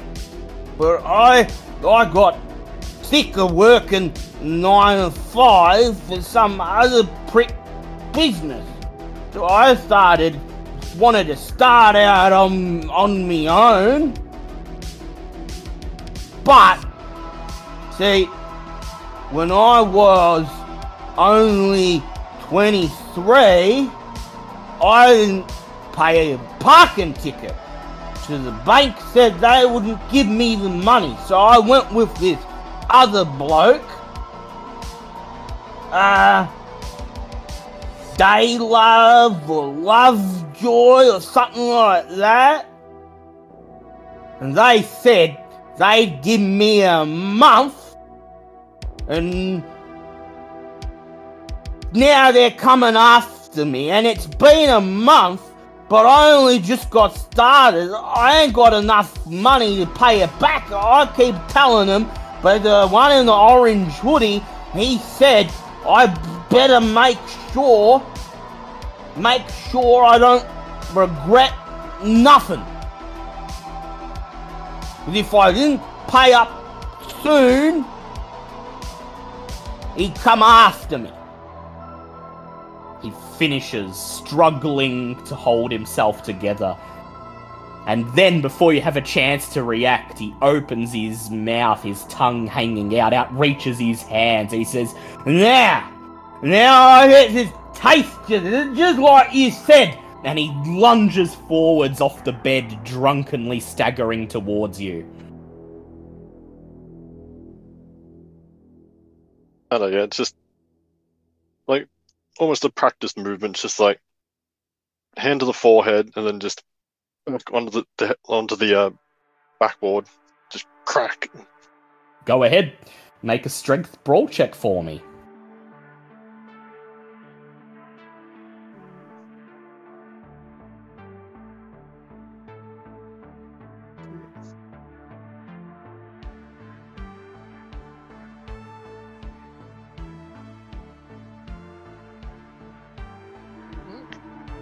Let's hope this isn't a messy crit.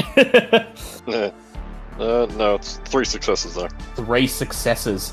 He steps forwards and you place your hands on his arm. Oh, you like it rough, he slurs as you lift him up and in one swift motion deliver a punch to his solar plexus as you fling him back onto the bed. You hear the crack of his head hitting the headboard, and just like that, he's out. He doesn't even get to gasp in pain.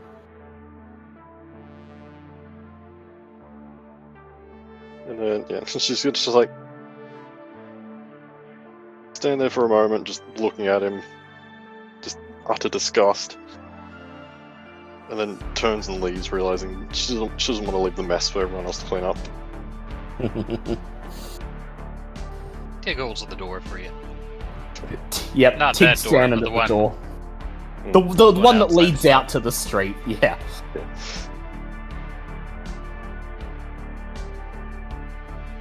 So- As it, Yep, go ahead.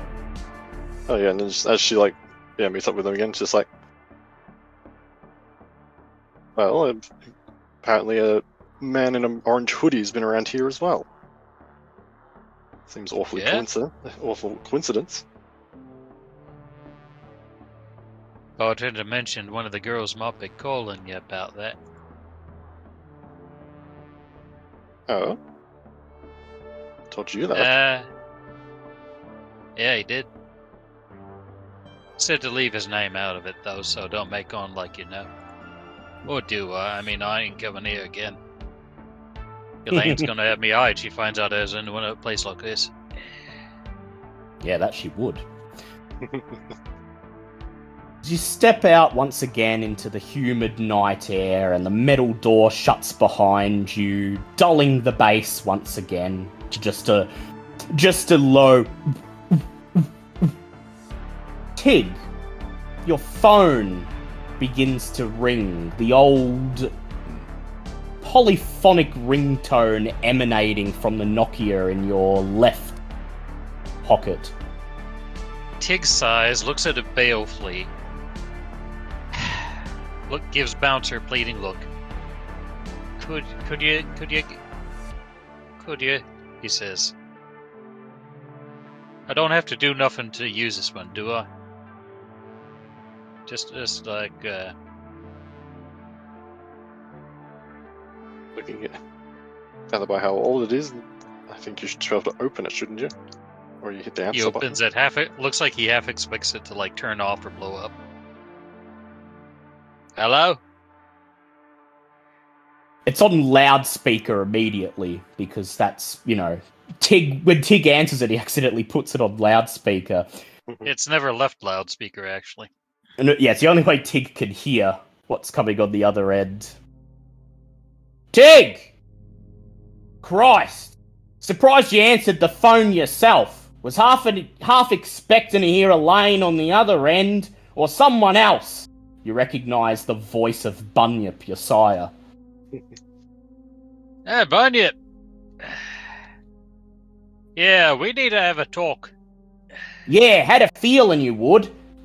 Look, I've just heard what's going on with Barry. I've seen the news, and I thought I'd get in touch with you. Wasn't expecting it to be this easy, and look, honestly, how hard it is to get you to answer the phone. Sometimes you are giving our clan a bad name, brother. Well, I'd say sorry, but you told me to be honest, and I ain't really. All this new stuff, I can't keep up with it. Mate, this stuff was old at the time you bloody died. So was I. Give me some slack here. Alright, fair enough. Look. And whose fault is that again, anyway? Look, you know how it is with our clan. We don't do any of that mentorship stuff. You figure it out on your own, and look, I've seen you hold your own against a lupine, so just because you don't know how to use a phone don't mean that you're the world's crappiest gangrel. But look, I'll tell you who is the world's crappiest gangrel. That mongrel, Barry Lovelace, and he... City Slickers. And who the hell embraces their bloody family? I know, right? Look, don't know if Elaine's pointed it out to you or not already, but this is obviously a power play on Barry's part. He's gunning to be warlord of the waterfront, and he's using this as a show of force to make an example of anyone who might oppose him and show that he can get shit done. You understand, right?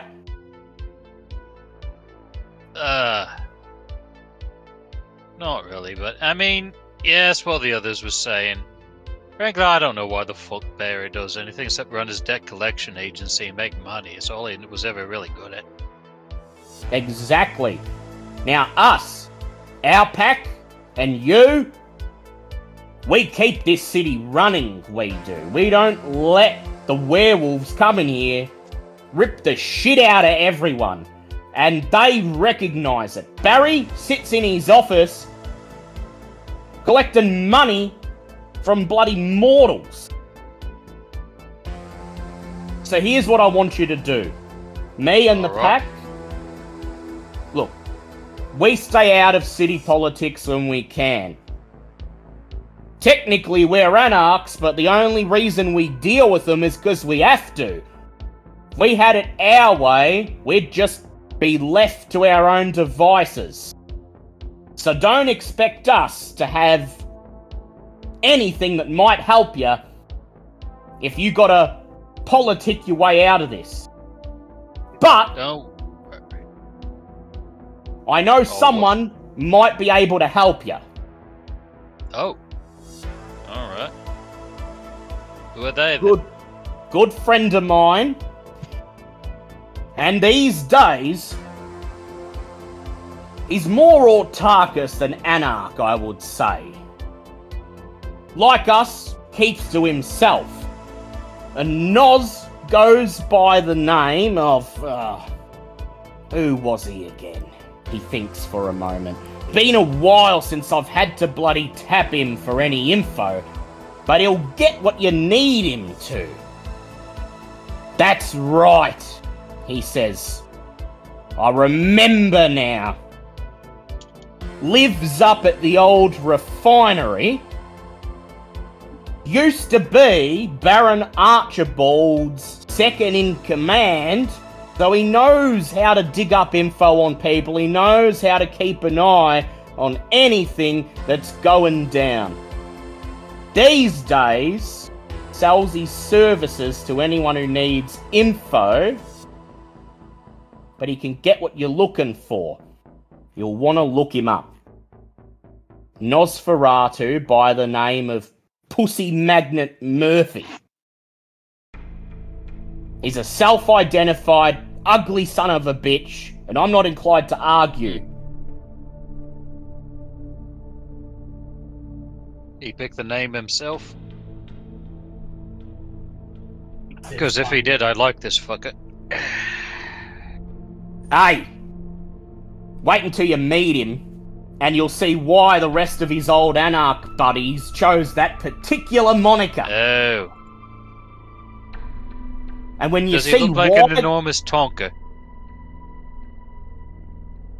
No! He's a Nos. He looks like a fucking insect Okay. crossed with roadkill.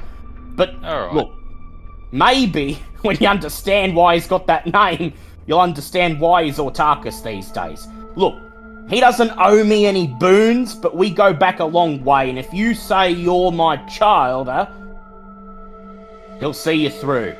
Might ask for something in return, so be prepared. Alright. He's at the old refinery, you said? Old refinery, that's right, up in, Yeah. Old refinery up in, past Homestead Park, I know down where in it Foster. is. Yeah, I I remember know. when it was open. Just Alright. down, yeah, I know, it was just fields and bloody trees back in your day. Down Damn the road straight. from your farm anyway, so Alright. look him up if you need help. I think we might. There's some, like, footage we're supposed to get, and I've got no clue how to fucking do Right, it. Alright. now- Thank you, Bunyip. You've been an help. now, I'll see you morning. one last thing. I need you to look down at the phone, and you see the button that's got a little red handset on it? Press that one Alright. for me. That's how you hang up. Bonk. Did that do it? Phone beeps, and the call is Bonk. ended. Very optimistic of you to think that he got the first button on the first try. Well, he was told exactly which one to press. There's only one Very button optimistic with of any you. red on it. Yeah. Alright. The call is ended, but like about 2 seconds after the call ends, the phone starts to emanate a very saccharine sounding, cartoonish little jingle, and Bouncer, you sigh as you look down and see that somehow, without meaning to, Tiggs opened one of the games installed on the phone, a puzzle game involving coloured capsules and cartoon animals. Oh fuck, I fucked it up. Could you fix it, So, please? Bouncer, do you Yes, fix give it? here. Alright. You press the button and the jingle stops, and you register on the phone. It says 8:50. About time to head to see Sam Stokes. I'm gonna need to get some food on the way. You don't mind if I eat in the cab, do you? No, that's fine by me. Alright. So on the drive over, Tig will fair whispers up some pigeons. Yeah, go ahead. Do a rouse check for me. Gets hungrier. Up to 4. Up to 4. Okay. Oof, this could be bad depending on how many you get. Go ahead and make for me a 6 successes. 6 successes. Jesus. As the ute rumbles down the road, Tig takes one hand off the wheel, holds it out the window. I tell a lie. I only have 5 dice in that. Sorry. Different character. Yeah. 2 successes. 2 successes. Do you have animal succulents? Heck yeah, I do. Yeah. So, Tig holds his hand out the window, bangs on the top of the cab, and as the ute rumbles past the waterfront, the water of Cowie's Bay, an expanse of inky blackness that seems to go on forever and ever. You hear the flapping of wings and tapping on the top of the ute cabin as 2 rather plump seagulls land, drawn from the bay by Tig's animalism.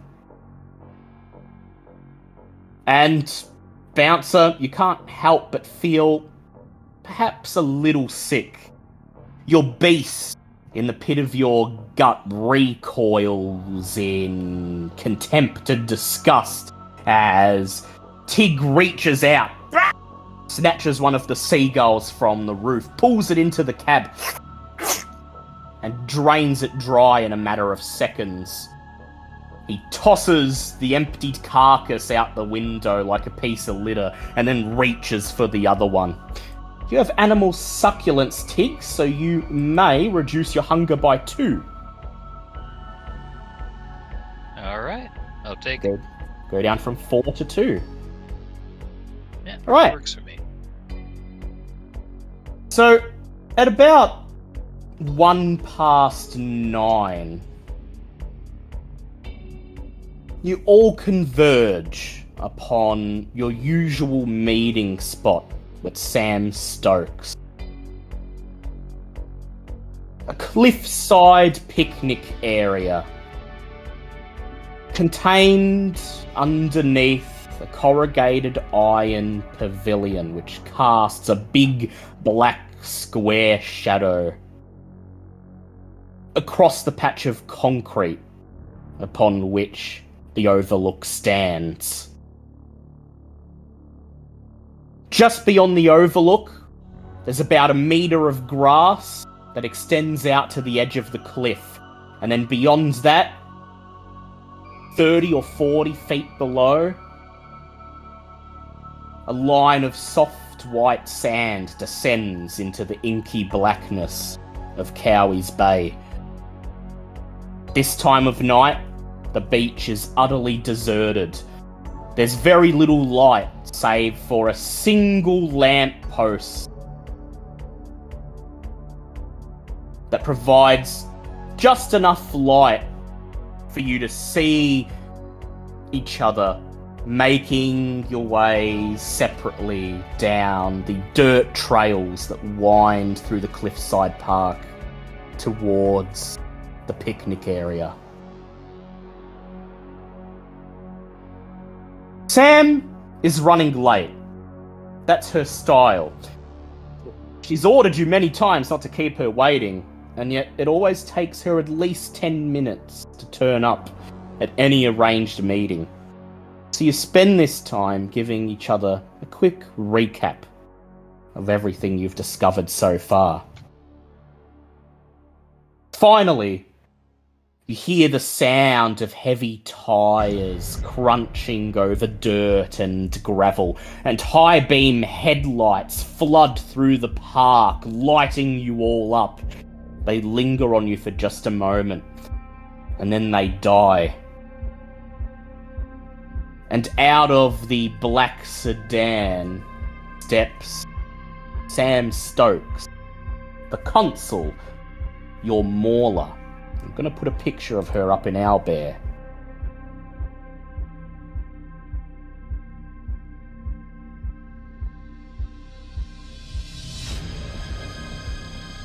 As her leather boots crunch down on the dirt, and she makes her way towards you.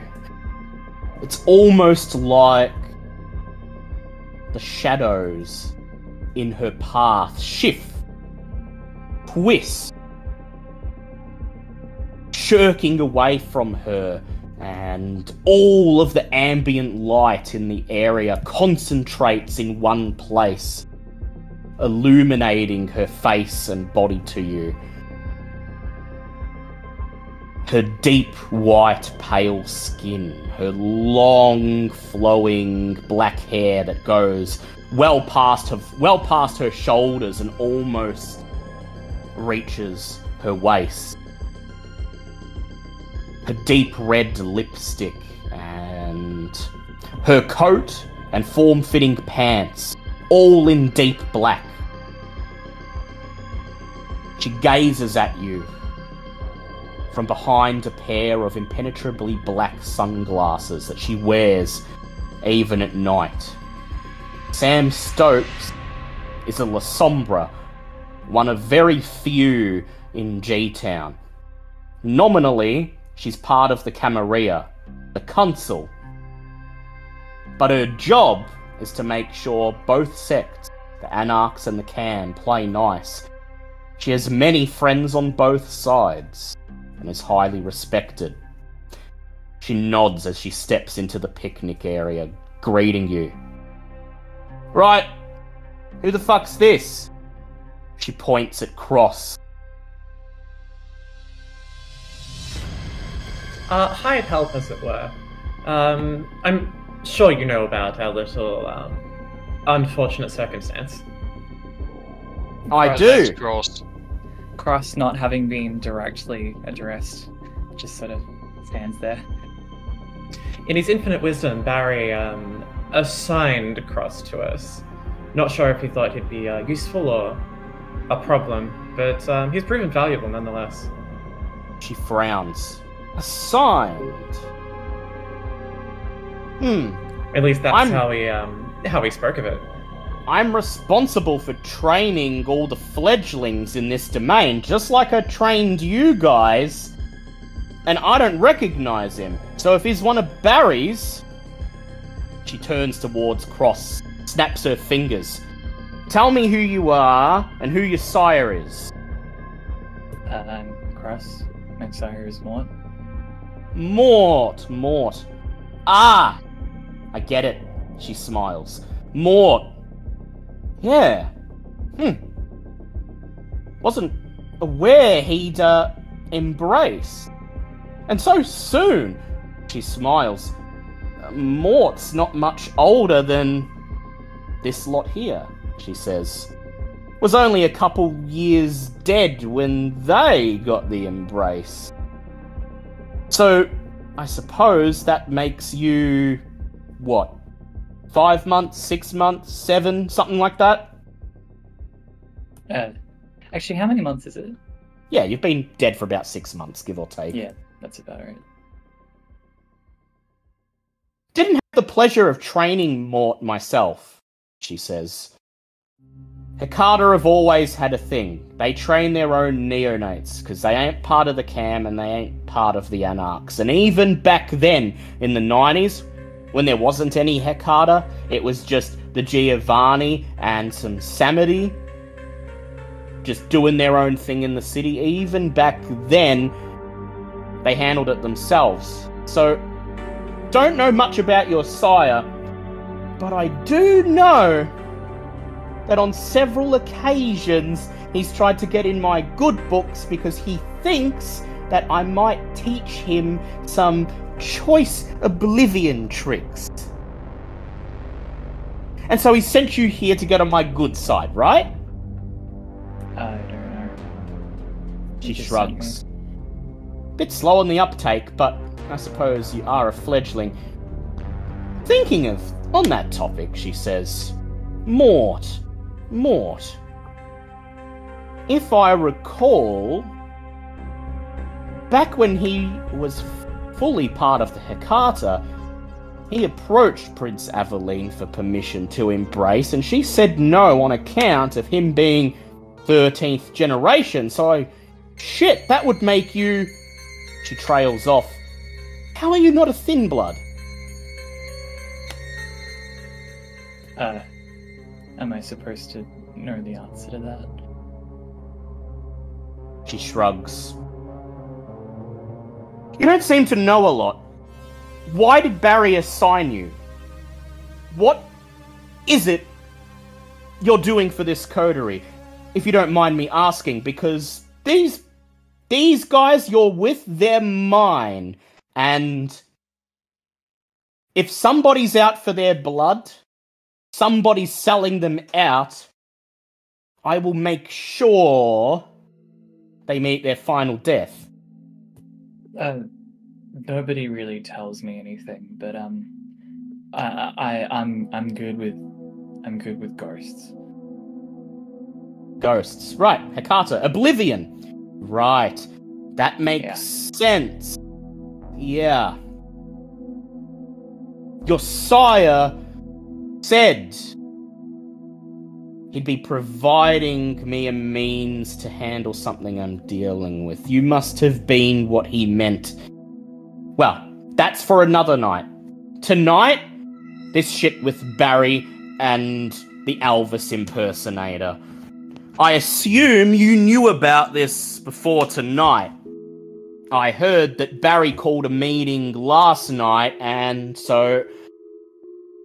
No idea why you didn't come to me, by the way, considering I rely on you all to help me conduct my business in this city.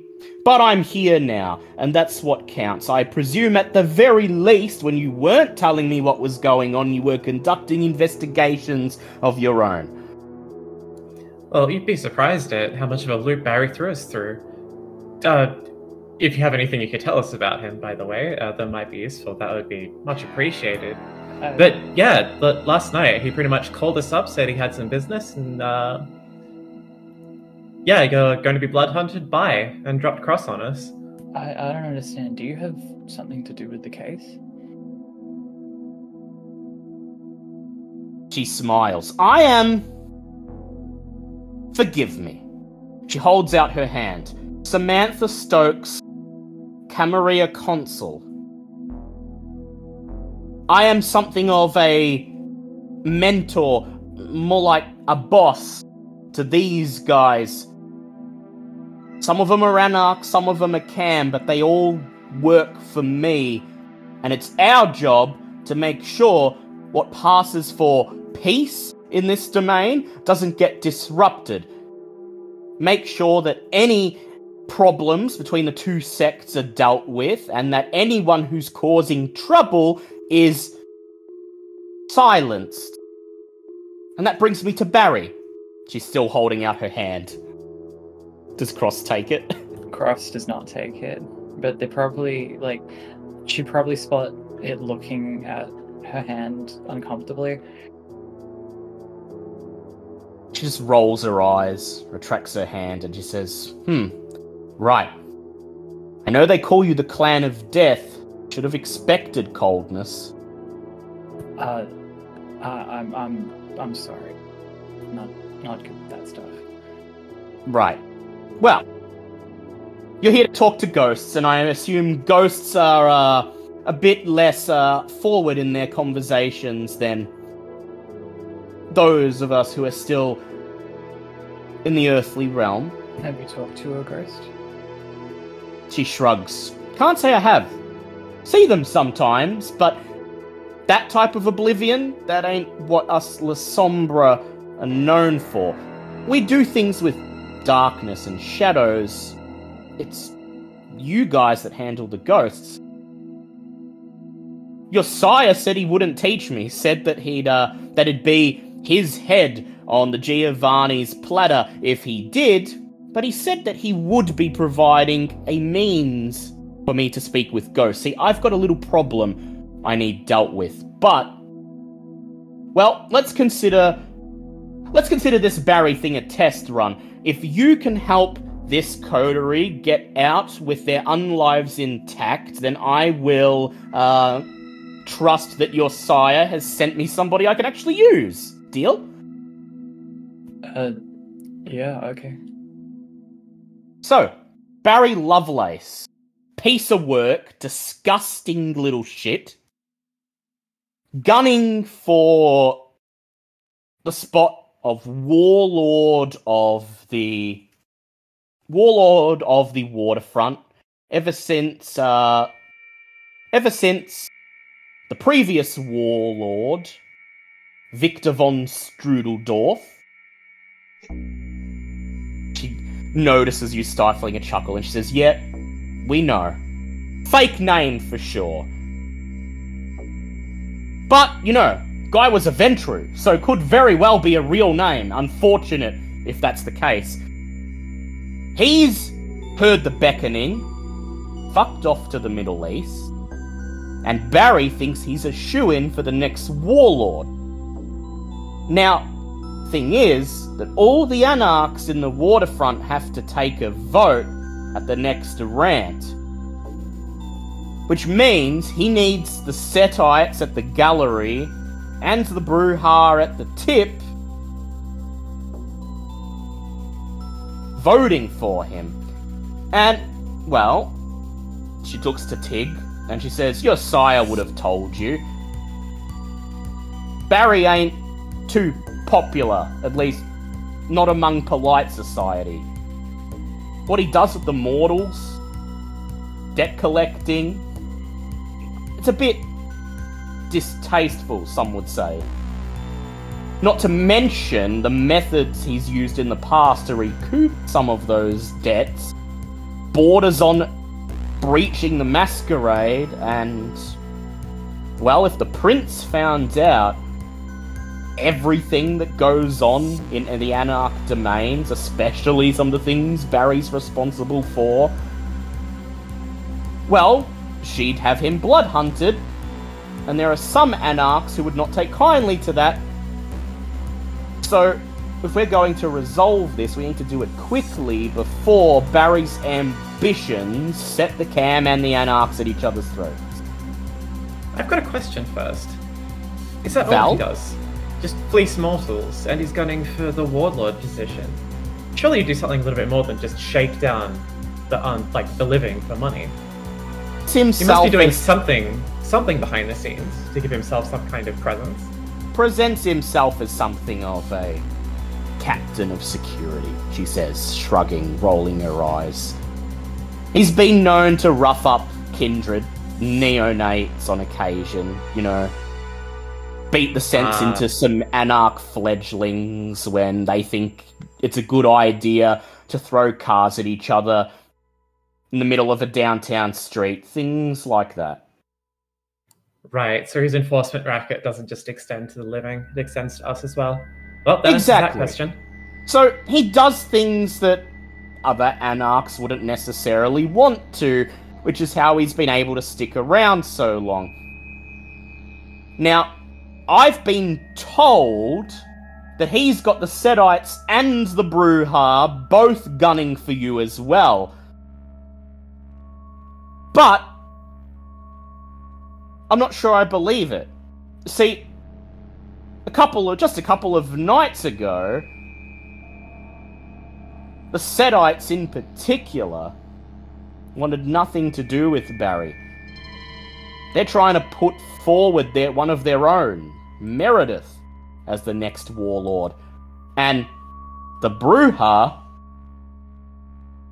well, there's bad blood between the Bruja and Barry. Something to do with him and one of their neonates a decade or two ago. And, well, they'd rather have anyone but him. Do you have any inclination of what might have gone down behind the scenes to make them change their minds so quickly? Something tells me it has something to do with us. She nods. Yeah, I think it's everything to do with you. I think it's been a lucky coincidence that you were there in that bar on that night 20 years ago, and I think Barry's got something to hide. And I think that Barry's trying to kill two birds with one stone. Get rid of something that would ruin his chances to become the warlord, and at the same time, rile up all the Anarchs of the waterfront and give them a scapegoat to rally against. You guys. Oh, of He course, gets- because we're Camarilla indicated. She nods. And you work for me. And, well, let's just say that Barry and I have never seen eye to eye. I'm one of the primary reasons why Barry hasn't been able to do more than recoup debts and beat the shit out of people. Because Barry's one of those hardliners who'd like to drive anyone who doesn't think his shit doesn't stink out of the city. And it's my job as consul to make sure people like him don't get a soapbox to stand on. I wish I knew about all this before we met with him. I wouldn't have agreed to meet via Zoom. If we spent some time together, I would have been told he was lying through his teeth the entire time. She shrugs. And I think he knew frowns. that as well. She shrugs and frowns. He definitely knew. And that's on you for not calling me, by the way. I would have given you all this information and told you do not, under any circumstances, contact him. No use crying over spilt vitae. Let us continue on. He's using you guys as a scapegoat to unite the other clans under him, demonstrating that he can do the job and serve as an effective warlord. He gets their vote of confidence. He gets rid of something that could come back later and bite him in the ass, and furthermore, he weakens my position by subjecting one of my own to the final death. Just out of curiosity, she says, smiling, have you had to think about it yet? Which of you'll offer up if, you know? Valerie is acutely aware that she's probably the only one who can see through lies, and says, no, absolutely not. We're all innocent, clearly. She's definitely thought about somebody to point, though. Aren't we all in this together, everyone? Oh yeah, we're in this together. Ain't letting Barry win. No way, no how. Cross just sort of steps away slightly. Yes, even you, mister. Mister? She slams her what's hands down on the picnic it's- table, and she Was says, that "So, orange right, fucker what done it, probably? orange fucker. Tig, right, orange fucker. Elaborate." Tig looks around. Do you want me to oh, take this what one? was it? Yeah, the ghost said an orange fucker, and then there was... we've been all heard about it. Yeah, I mean... Yeah, please, do. Yeah, we've been hearing a lot of stories about a fellow in orange going around breaking fingers, taking money back from the mortals. It sounds a lot like Barry Jr.'s been doing Barry Sr.'s work, taking up the family trade. Interestingly enough, thanks to our new addition, Cross, as well as visiting the proprietor of the bar where this all went down, it seems like he may have, Barry Jr., that is, been at the scene of the crime that very night and possibly even perpetrated the entire thing. I agree, she says. We don't have any proof yet, but we do have some leads that might be promising. All circumstantial, but it certainly points to Barry Jr. Even But if a he isn't the blockhead- one doing it, even if a he isn't the block- one doing it, it looks like we could probably find something on him regardless. She nods. A blockhead like Barry Jr. does not have the ability to alter footage, though.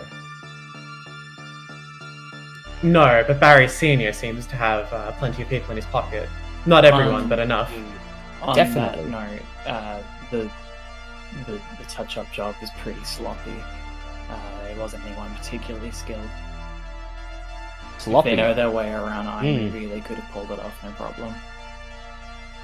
Potentially, he or Barry could have done it themselves. Cross, you spent most of tonight in your haven so far. At least that's what I've been told. You did research on similar deaths, if I'm to understand it? That's correct. And all of these deaths seem to have a financial motive. Yes. Well, I think it's pretty obvious that Barry Jr. is at least involved, even if he's not doing the killing. This has got the Lovelace's fingerprints all over it. She oozes the words. So, going forward, what we need is definitive proof. Something that will serve as a smoking gun. I think it's obvious at this point that he did it. But simply pointing a finger at him won't fly. Especially if Barry's got the other anarchs of the waterfront backing him. Simply turning up to the rant and accusing the new warlord's child of being the true culprit, you'll be lucky if they don't call for all of you to be blood hunted. I agree. The most we have at the moment is circumstantial, and they've got something much harder. They have us entering the premises and pointing us all at the murder. But I do have some ideas on that. There's somebody who is there who is connected to Elvis, who I'll actually be speaking to later tonight. He knows somebody, or is in the pocket of somebody, or something. I'm still shaking out the details on that. Who has a very similar MO. Throwing money around, breaking fingers, getting things done.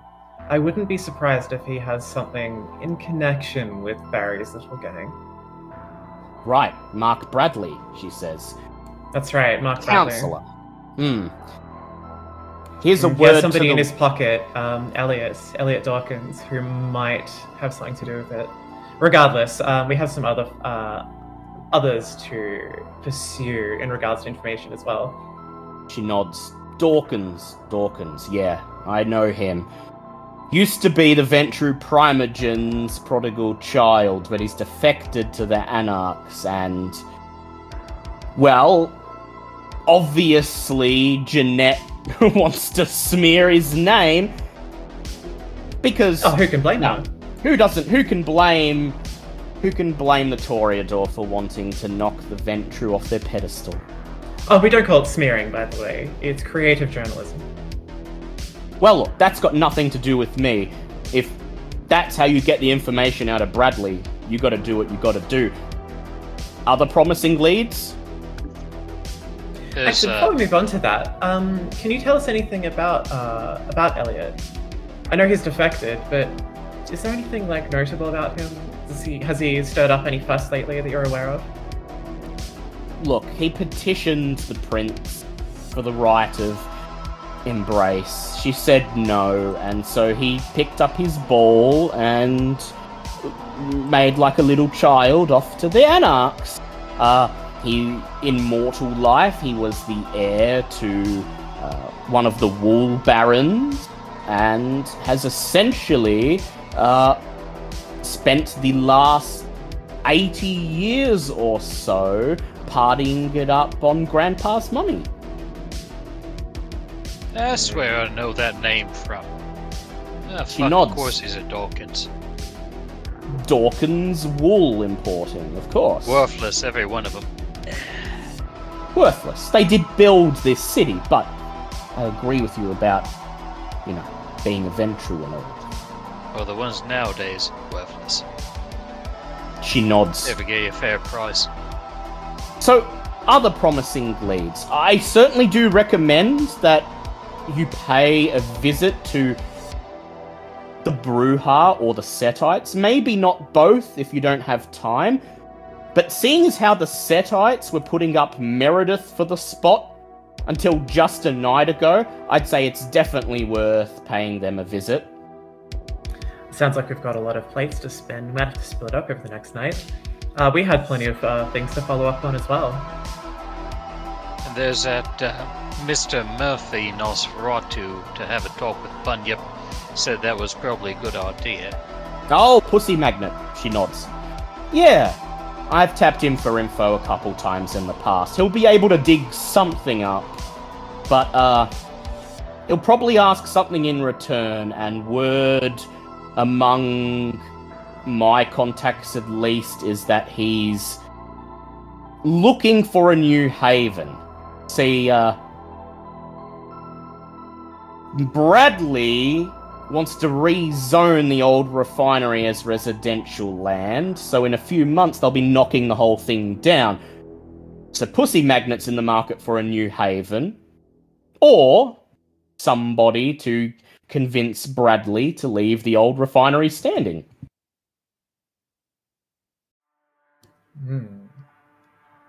Well, I will be seeing Bradley later tonight. Perhaps I can work something out. I already need to put the thumb screws in on him, but I can put them in a little tighter if need be. We also She need shrugs. him to lay off on Lucky's bar. But that's neither here nor there. She shrugs. May as well. Put the nails into him and it'll just make Dawkins all the more angry. She chuckles at the prospect. So, Setites. Who's keen on visiting them?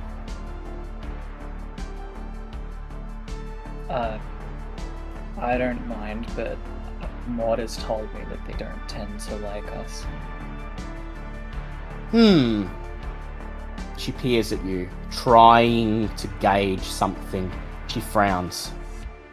Can't really tell in this light, and you don't look as rotten as I'm expecting, but you're a Samity, right? That's right. Mort's correct. Setites and Hecata usually don't get along. Setites and Samity, though? Well, there's common ground there. Your bloodlines were best of friends in the past, so, maybe you could be the one to pry some useful info out of them. Why didn't they know that? She shrugs. Yeah, okay. She shrugs. Mort's only 20 years dead, love. There's a lot he doesn't know about kindred society. You look at us, we're about 20 years dead, and we're still learning something every single night. Okay, well, I like the sound of the Setites more than I like the sound of the Bruja. Fair Actually, enough. Speaking of Bruja, Bouncer, you seem to get along with them quite well.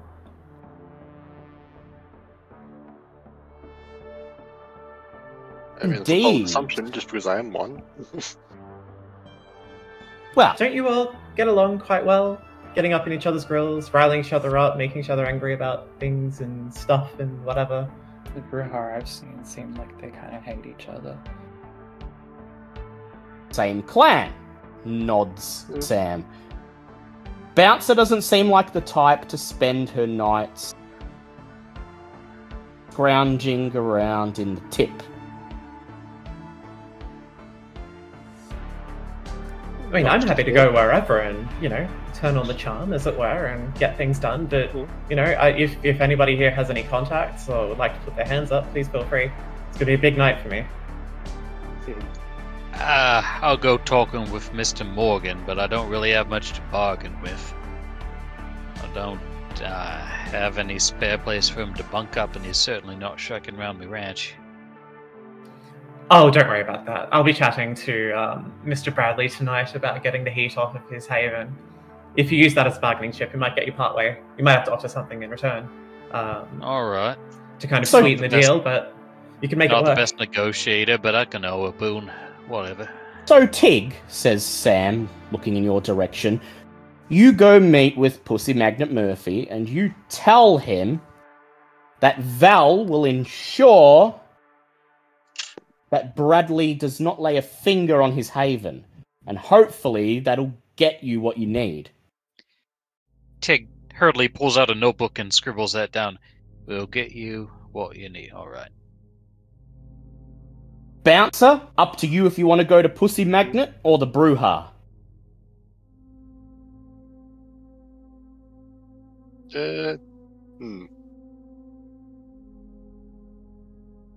How split up are we thinking we should be? Depends on Oh, how man. confident you are. I don't see much reason for this here Nosferatu to get violent with me. I'm just bargaining with him. His So I can reputation go for being alone an if everyone else information got dealer. time. That said, Yeah. says Sam, Bouncer has her finger on the pulse of the Anarchs, and she might be worth having around just for the social subtleties that, no offense, might be lost on you, Tig. None taken. Also, Lisa's supposed to be calling you tonight, so you might want to call her to find out who that debt collector she borrowed from was. Their bouncer. But And that's another lead. As you say this, you hear Bouncer's phone loudly beep from her pocket. Oh, speak of the devil. And Bouncer, you pull your phone out, and it's not ringing, but there is a message blinking on the screen. Yep. It's from Damien, the bartender at Club Violet. The message simply reads, "Been trying to get in touch with Lisa. Keeps going to answering machine. I'll try to call again, but I'm worried. Mind if you check in on her?"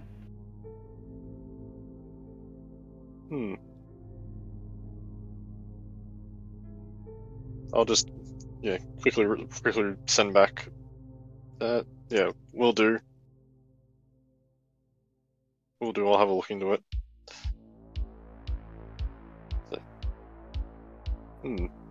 The message sends, and a second later, he responds with a thumbs up.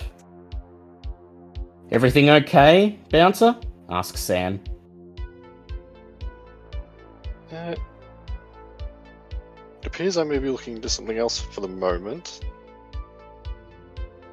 One of the girls who was apparently having debt troubles, they haven't been able to get into contact with her. Sounds like Barry's been out and about.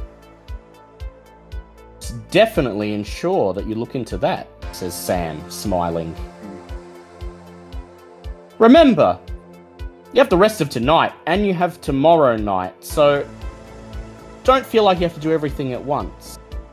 But, speaking of what can be done right now," she looks over at Cross. "You said one of the people you looked up, the suicide, buried in the old G-Town cemetery, was it?" Yeah, that's right. She nods. And she points down the dirt trail at the waterfront road. "That's just over there."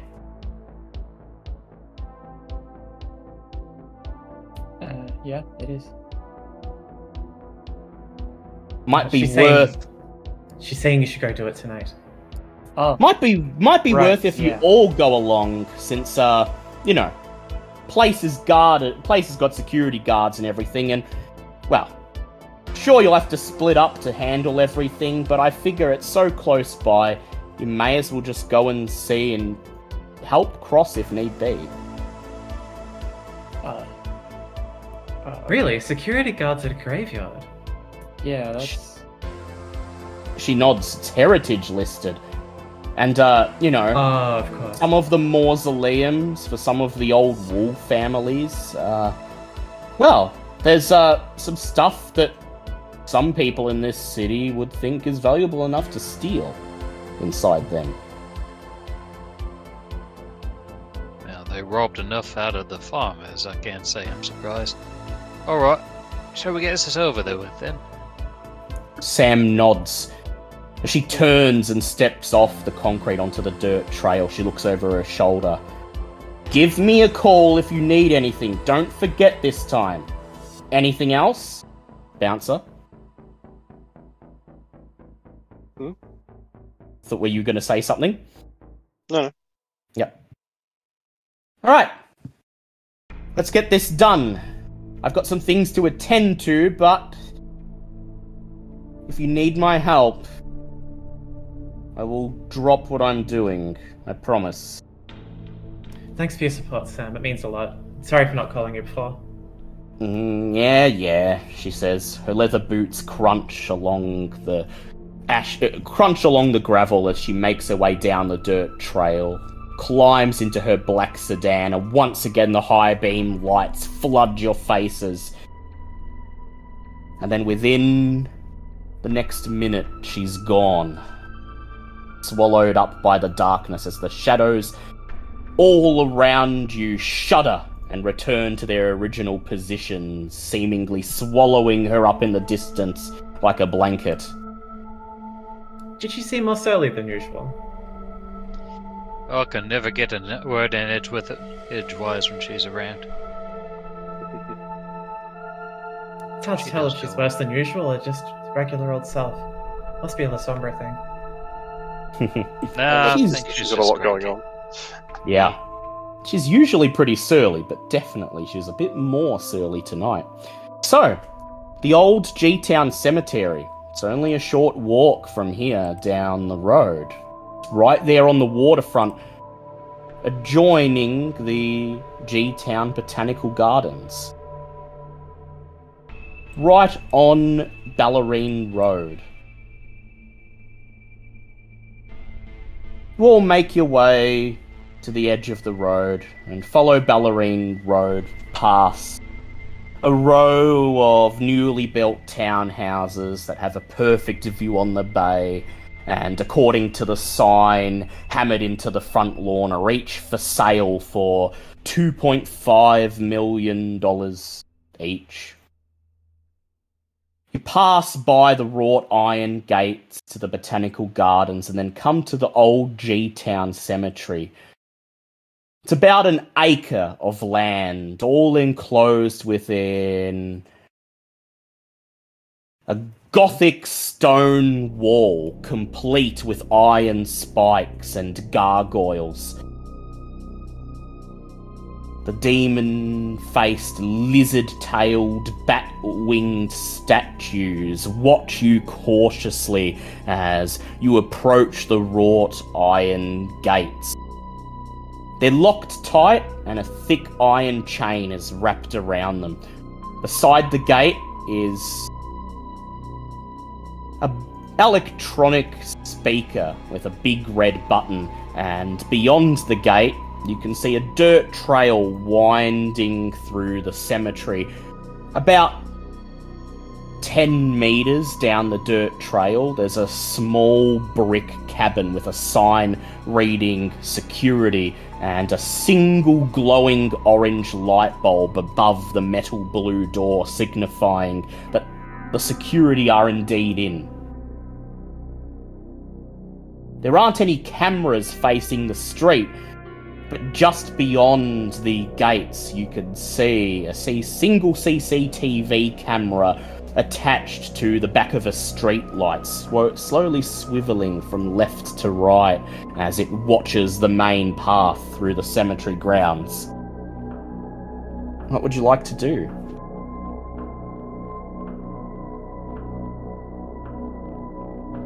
Cross just sort of it's standing next to Mitch, and it says, "Do you know why they call them gargoyles?"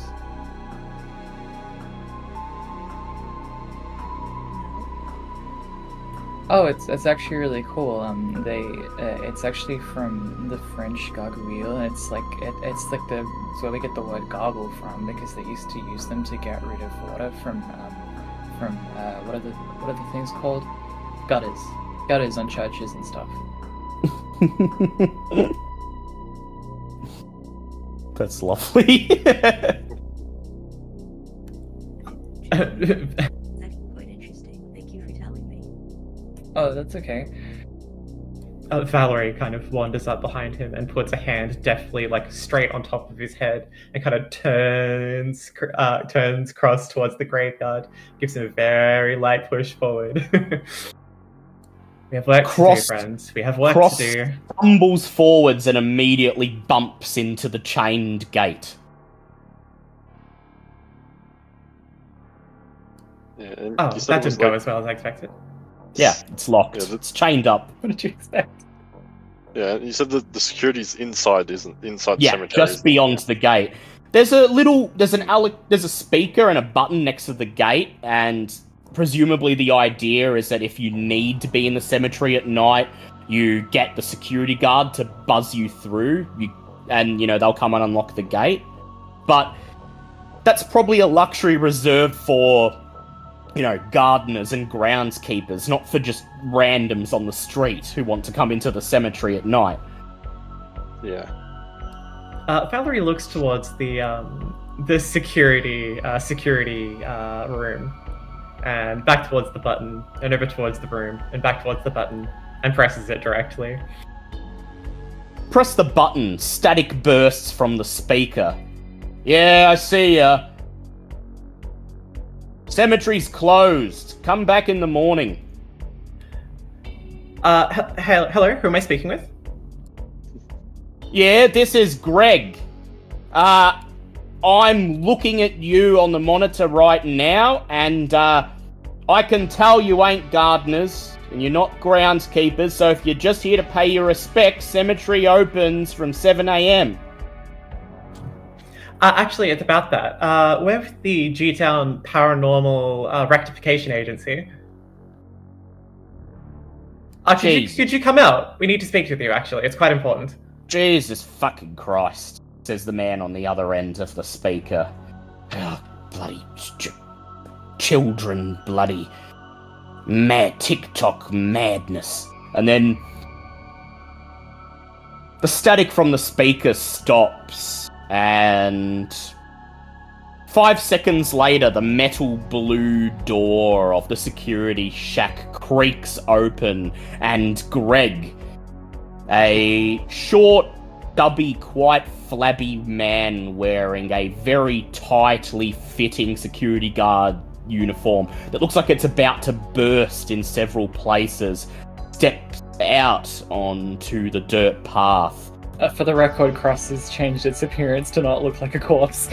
Yeah, of course.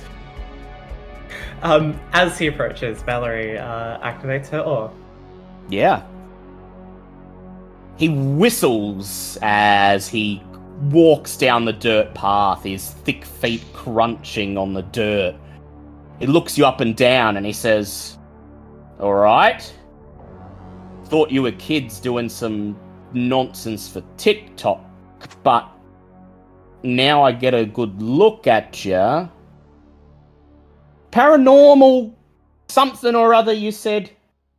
The G-Town Paranormal Rectification Agency. We're called out whenever there's some kind of paranormal disturbance that needs to be, rectified, and quickly. Paranormal disturbance? What, you mean, like, ghosts? All sorts of things. Demons, ghosts, wraiths. You'd never know what can come out in a graveyard. No, I'm surprised you haven't heard of us before. It's just ghosts. Cross. Shut the fuck I up. mean, you certainly don't look like someone who's causing trouble, but come on. Ghosts? There's no such thing as ghosts, love. You gotta tell me if this is for a movie or some video you're filming and you really need to come in. I suppose I can let you in, but I'd have to watch you the whole time.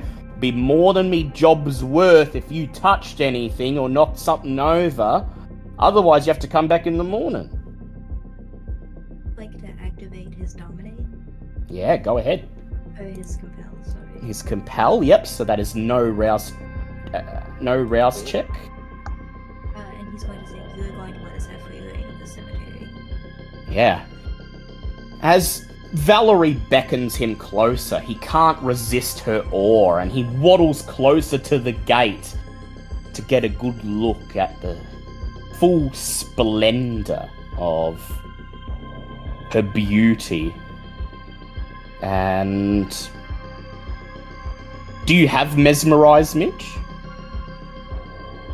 Or do you only have Compel?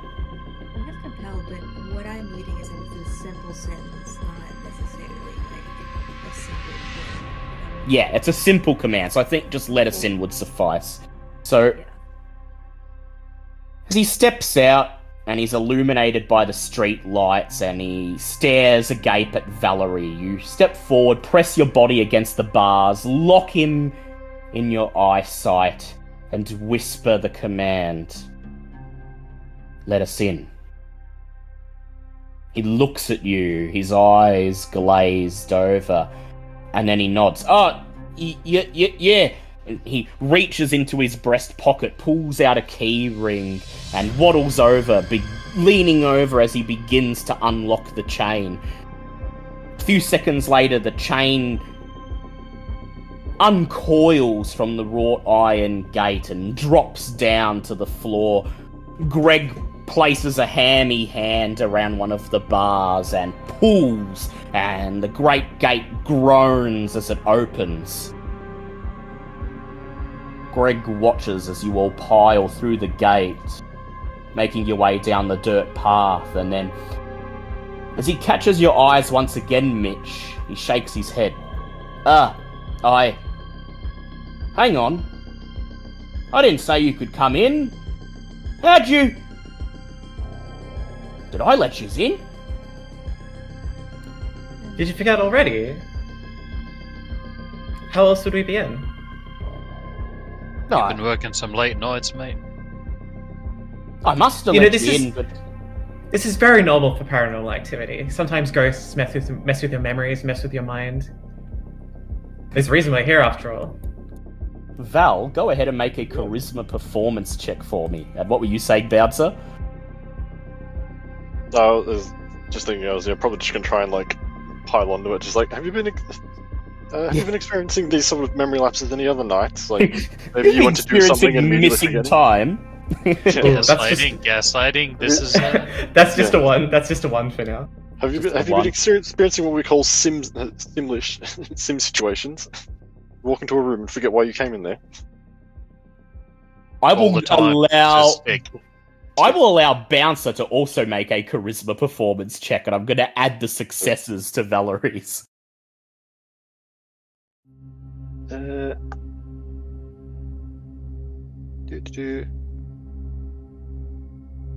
I'll ask charisma for it. Oh, should I have added my presence to that? Yeah, because you did have it activated, so Yeah, go I ahead, should've. roll Whoops. that number I'll of add one dice. Ooh, that's a failure, so I get hungrier. Yep, That's one extra, so that's two successes. extra. Looks like people will need to go hunting next session. Not Valerie, she's still in one. Yeah. Yeah, blood poke once, only 2 extra die, isn't it? Yeah. Only two Would extra my die. my looks play into this? It would, yes. Cool.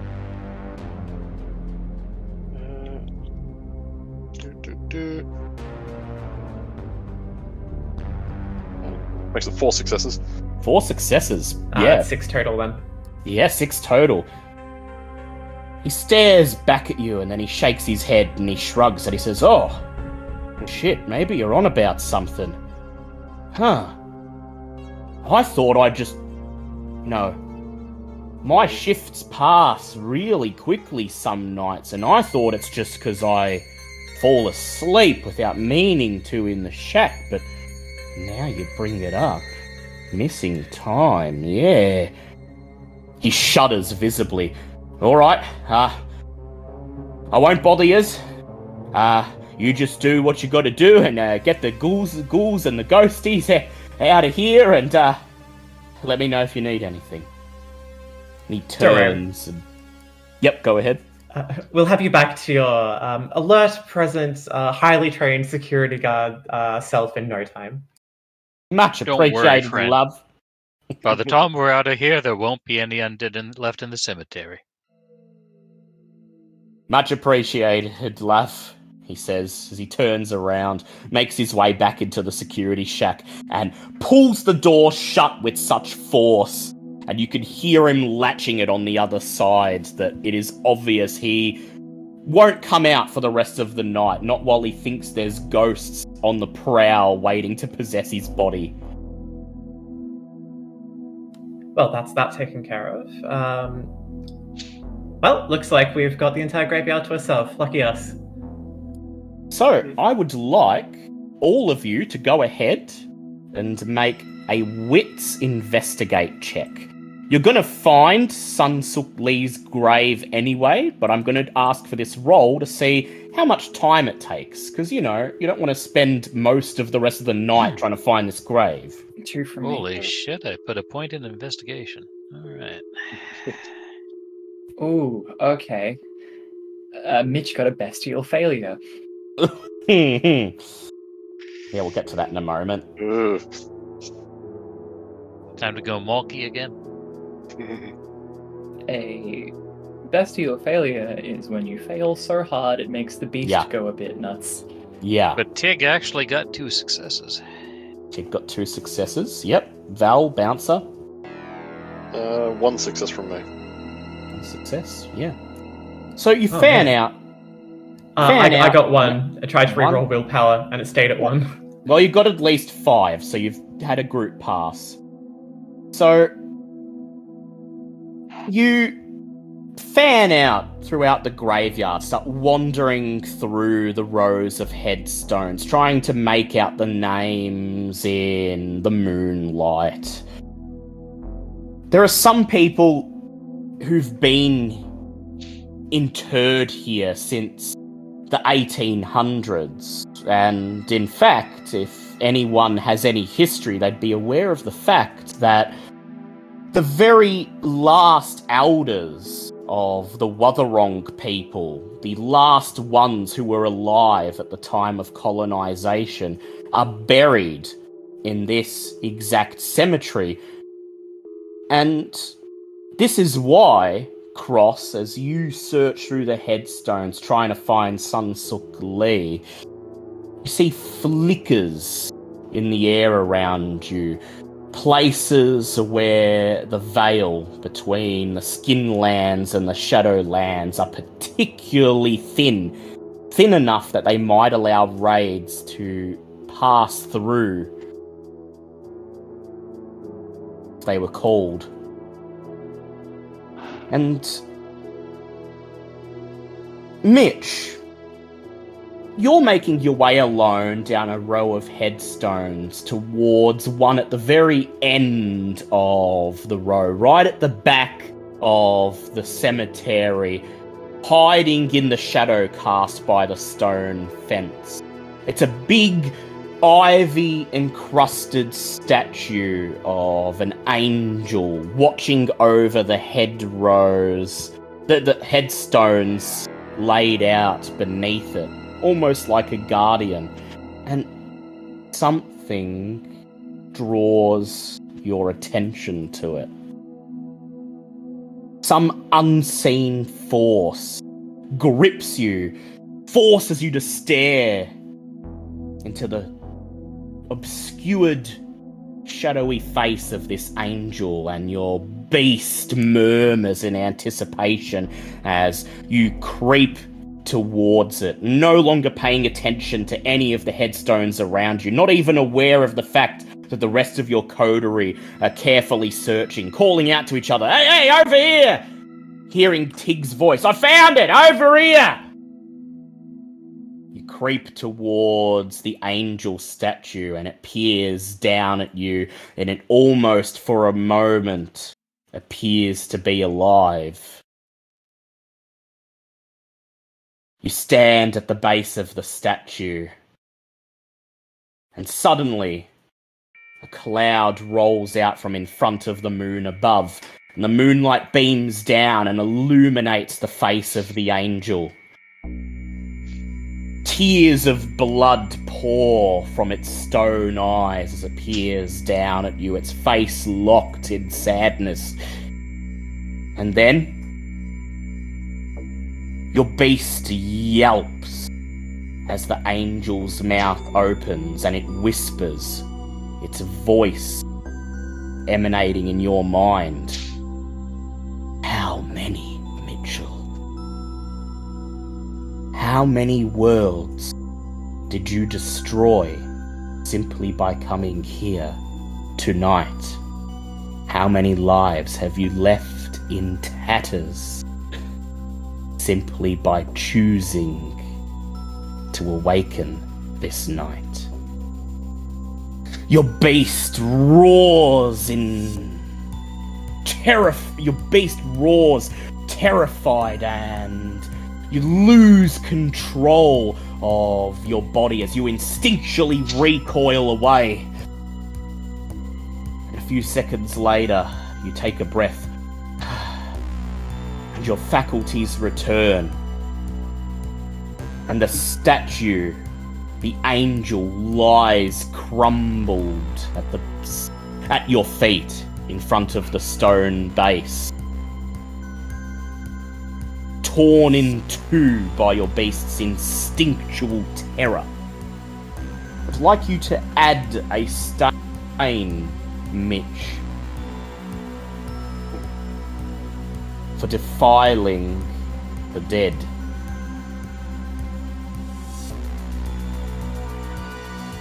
That's right. Meanwhile, Tig calls out again. Here! Over here! You all gather around to see Tig and Cross have both found the headstone they were looking for at the same time. The front of it is covered in moss and grime, the name very nearly faded away. It's clear that nobody has paid respects to Sun Suk Lee in a long time.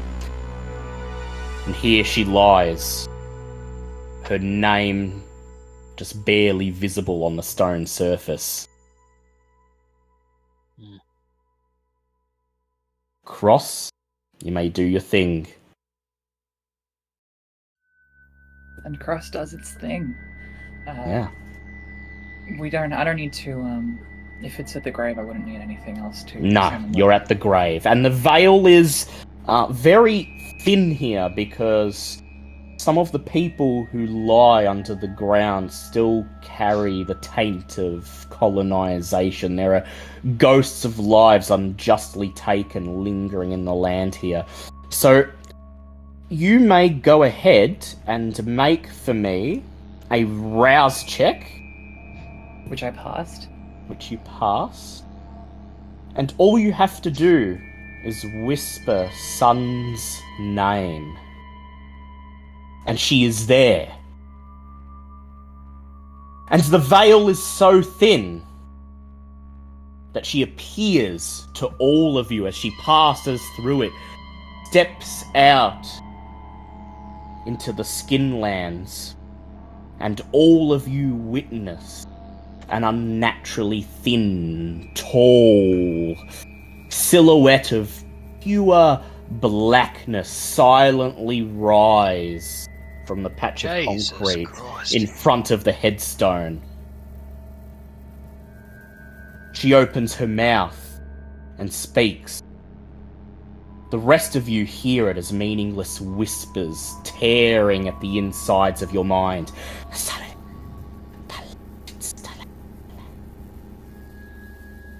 But Cross, you understand what the Wraith is saying. Why do you call me? Why, after all this time? You know who stole me away.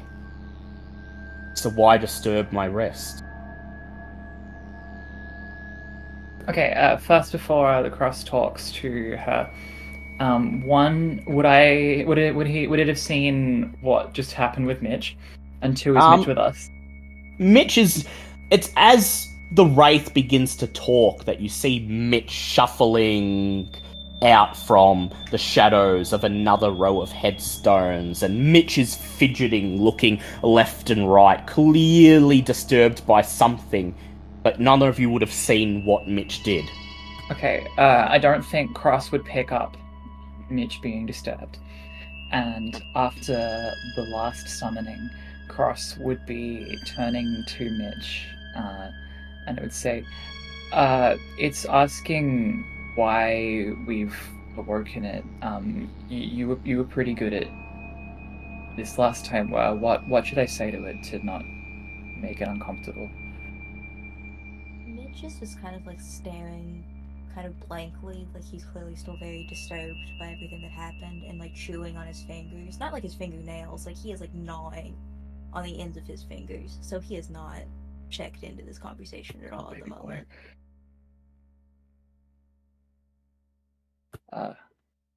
Okay. Well, yeah, you guys heard what I said, right? Yeah. Whispers the Wraith. Why pull me from my sleep? Endless sleep. No harm, no memories, nobody to bother me. Why do you bring me back to this land of pain? We're right sorry to do this, but we're trying to get the fella that got you, and we were hoping you could help with that. Some like odd evidence or something, a witness he didn't know about, or I don't really know. This is hard. These guys don't want to die, and if we don't catch this guy, they might. This is a chance to shut him down for good.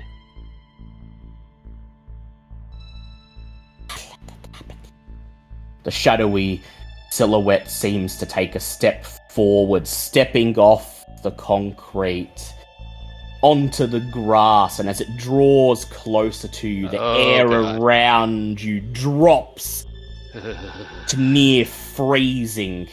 If you were still mortal, if you still breathed, your breath would turn into fog on the humid wind.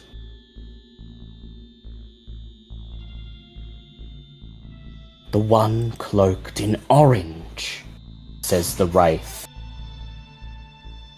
A child, but not a child.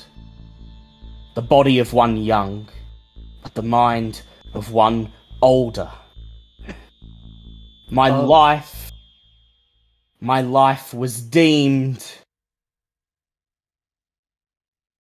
to be valuable, but not enough. Not enough. Killed because my life was considered cheap. This one isn't as cryptic, and then Cross will relay everything it just said. A child, young, but not young. Young, yet old. Do you know how old? So close to death. So close to death. Born 17. 17 plus 17 plus 17 plus 17 years. What's 4 times 17, guys? Hang on. 68. Script. Yeah. I think Barry Jr. is a lot older than he looks. I think he's 68. I wouldn't be surprised if he went into Sip Sip Hooray 20 years ago and he's still a kid now, then... Whispers the Wraith. Young, old, young, old, young, old. That is how he prays. They see him as young. He is old. Older than they can fathom. They are not ready. Okay, so people underestimate him because he looks young. I think. That must be how they enforce their racket. Wait, how was he even let into a bar? She whispers. He deceives. And when the deed is done, when the life taken, the blood, my blood, is tossed away. Buried under the white earth, where it remains, never found again. Where's the white earth? The white earth. White earth, where white meets black. String of white, consumed by the black, consumed by endlessness. Yeah, obviously Cross is relaying all of this. Does this mean anything to you guys? Does it sound like any geographical figures Tig would know? She could be talking about the beach, Eastern Beach. Yeah, Not far Eastern from here. Beach That's right, is yeah. black water, white sand. Yeah, that's yeah. Okay.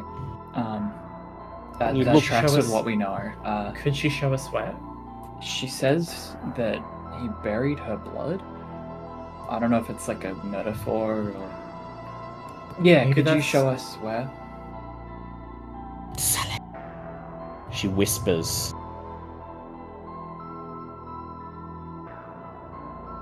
At the furthest point from the blackness, where it rests in the other blackness, before the Great Rise, June or something? overlooked by the shaft of an arrow. Yeah, Cross is relaying everything. Arrowhead. Oh, good. She's No, getting shaft cryptic up again. there. When Cross turns back towards the grave, the wraith is gone. The air immediately warms back up. Whoosh!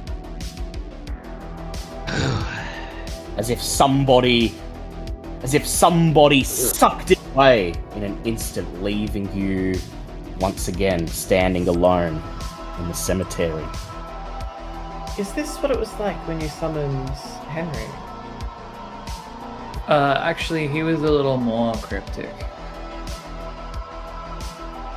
I think that was the first time I've ever actually seen a ghost. You Didn't like see- it, actually. You didn't see any? No, frankly, I thought you were full of shit. Oh. And I think I have to apologize for that. Yeah. I owe my granddaughter for an apology because ghosts is real. And with that, we'll end this session. Somewhere out there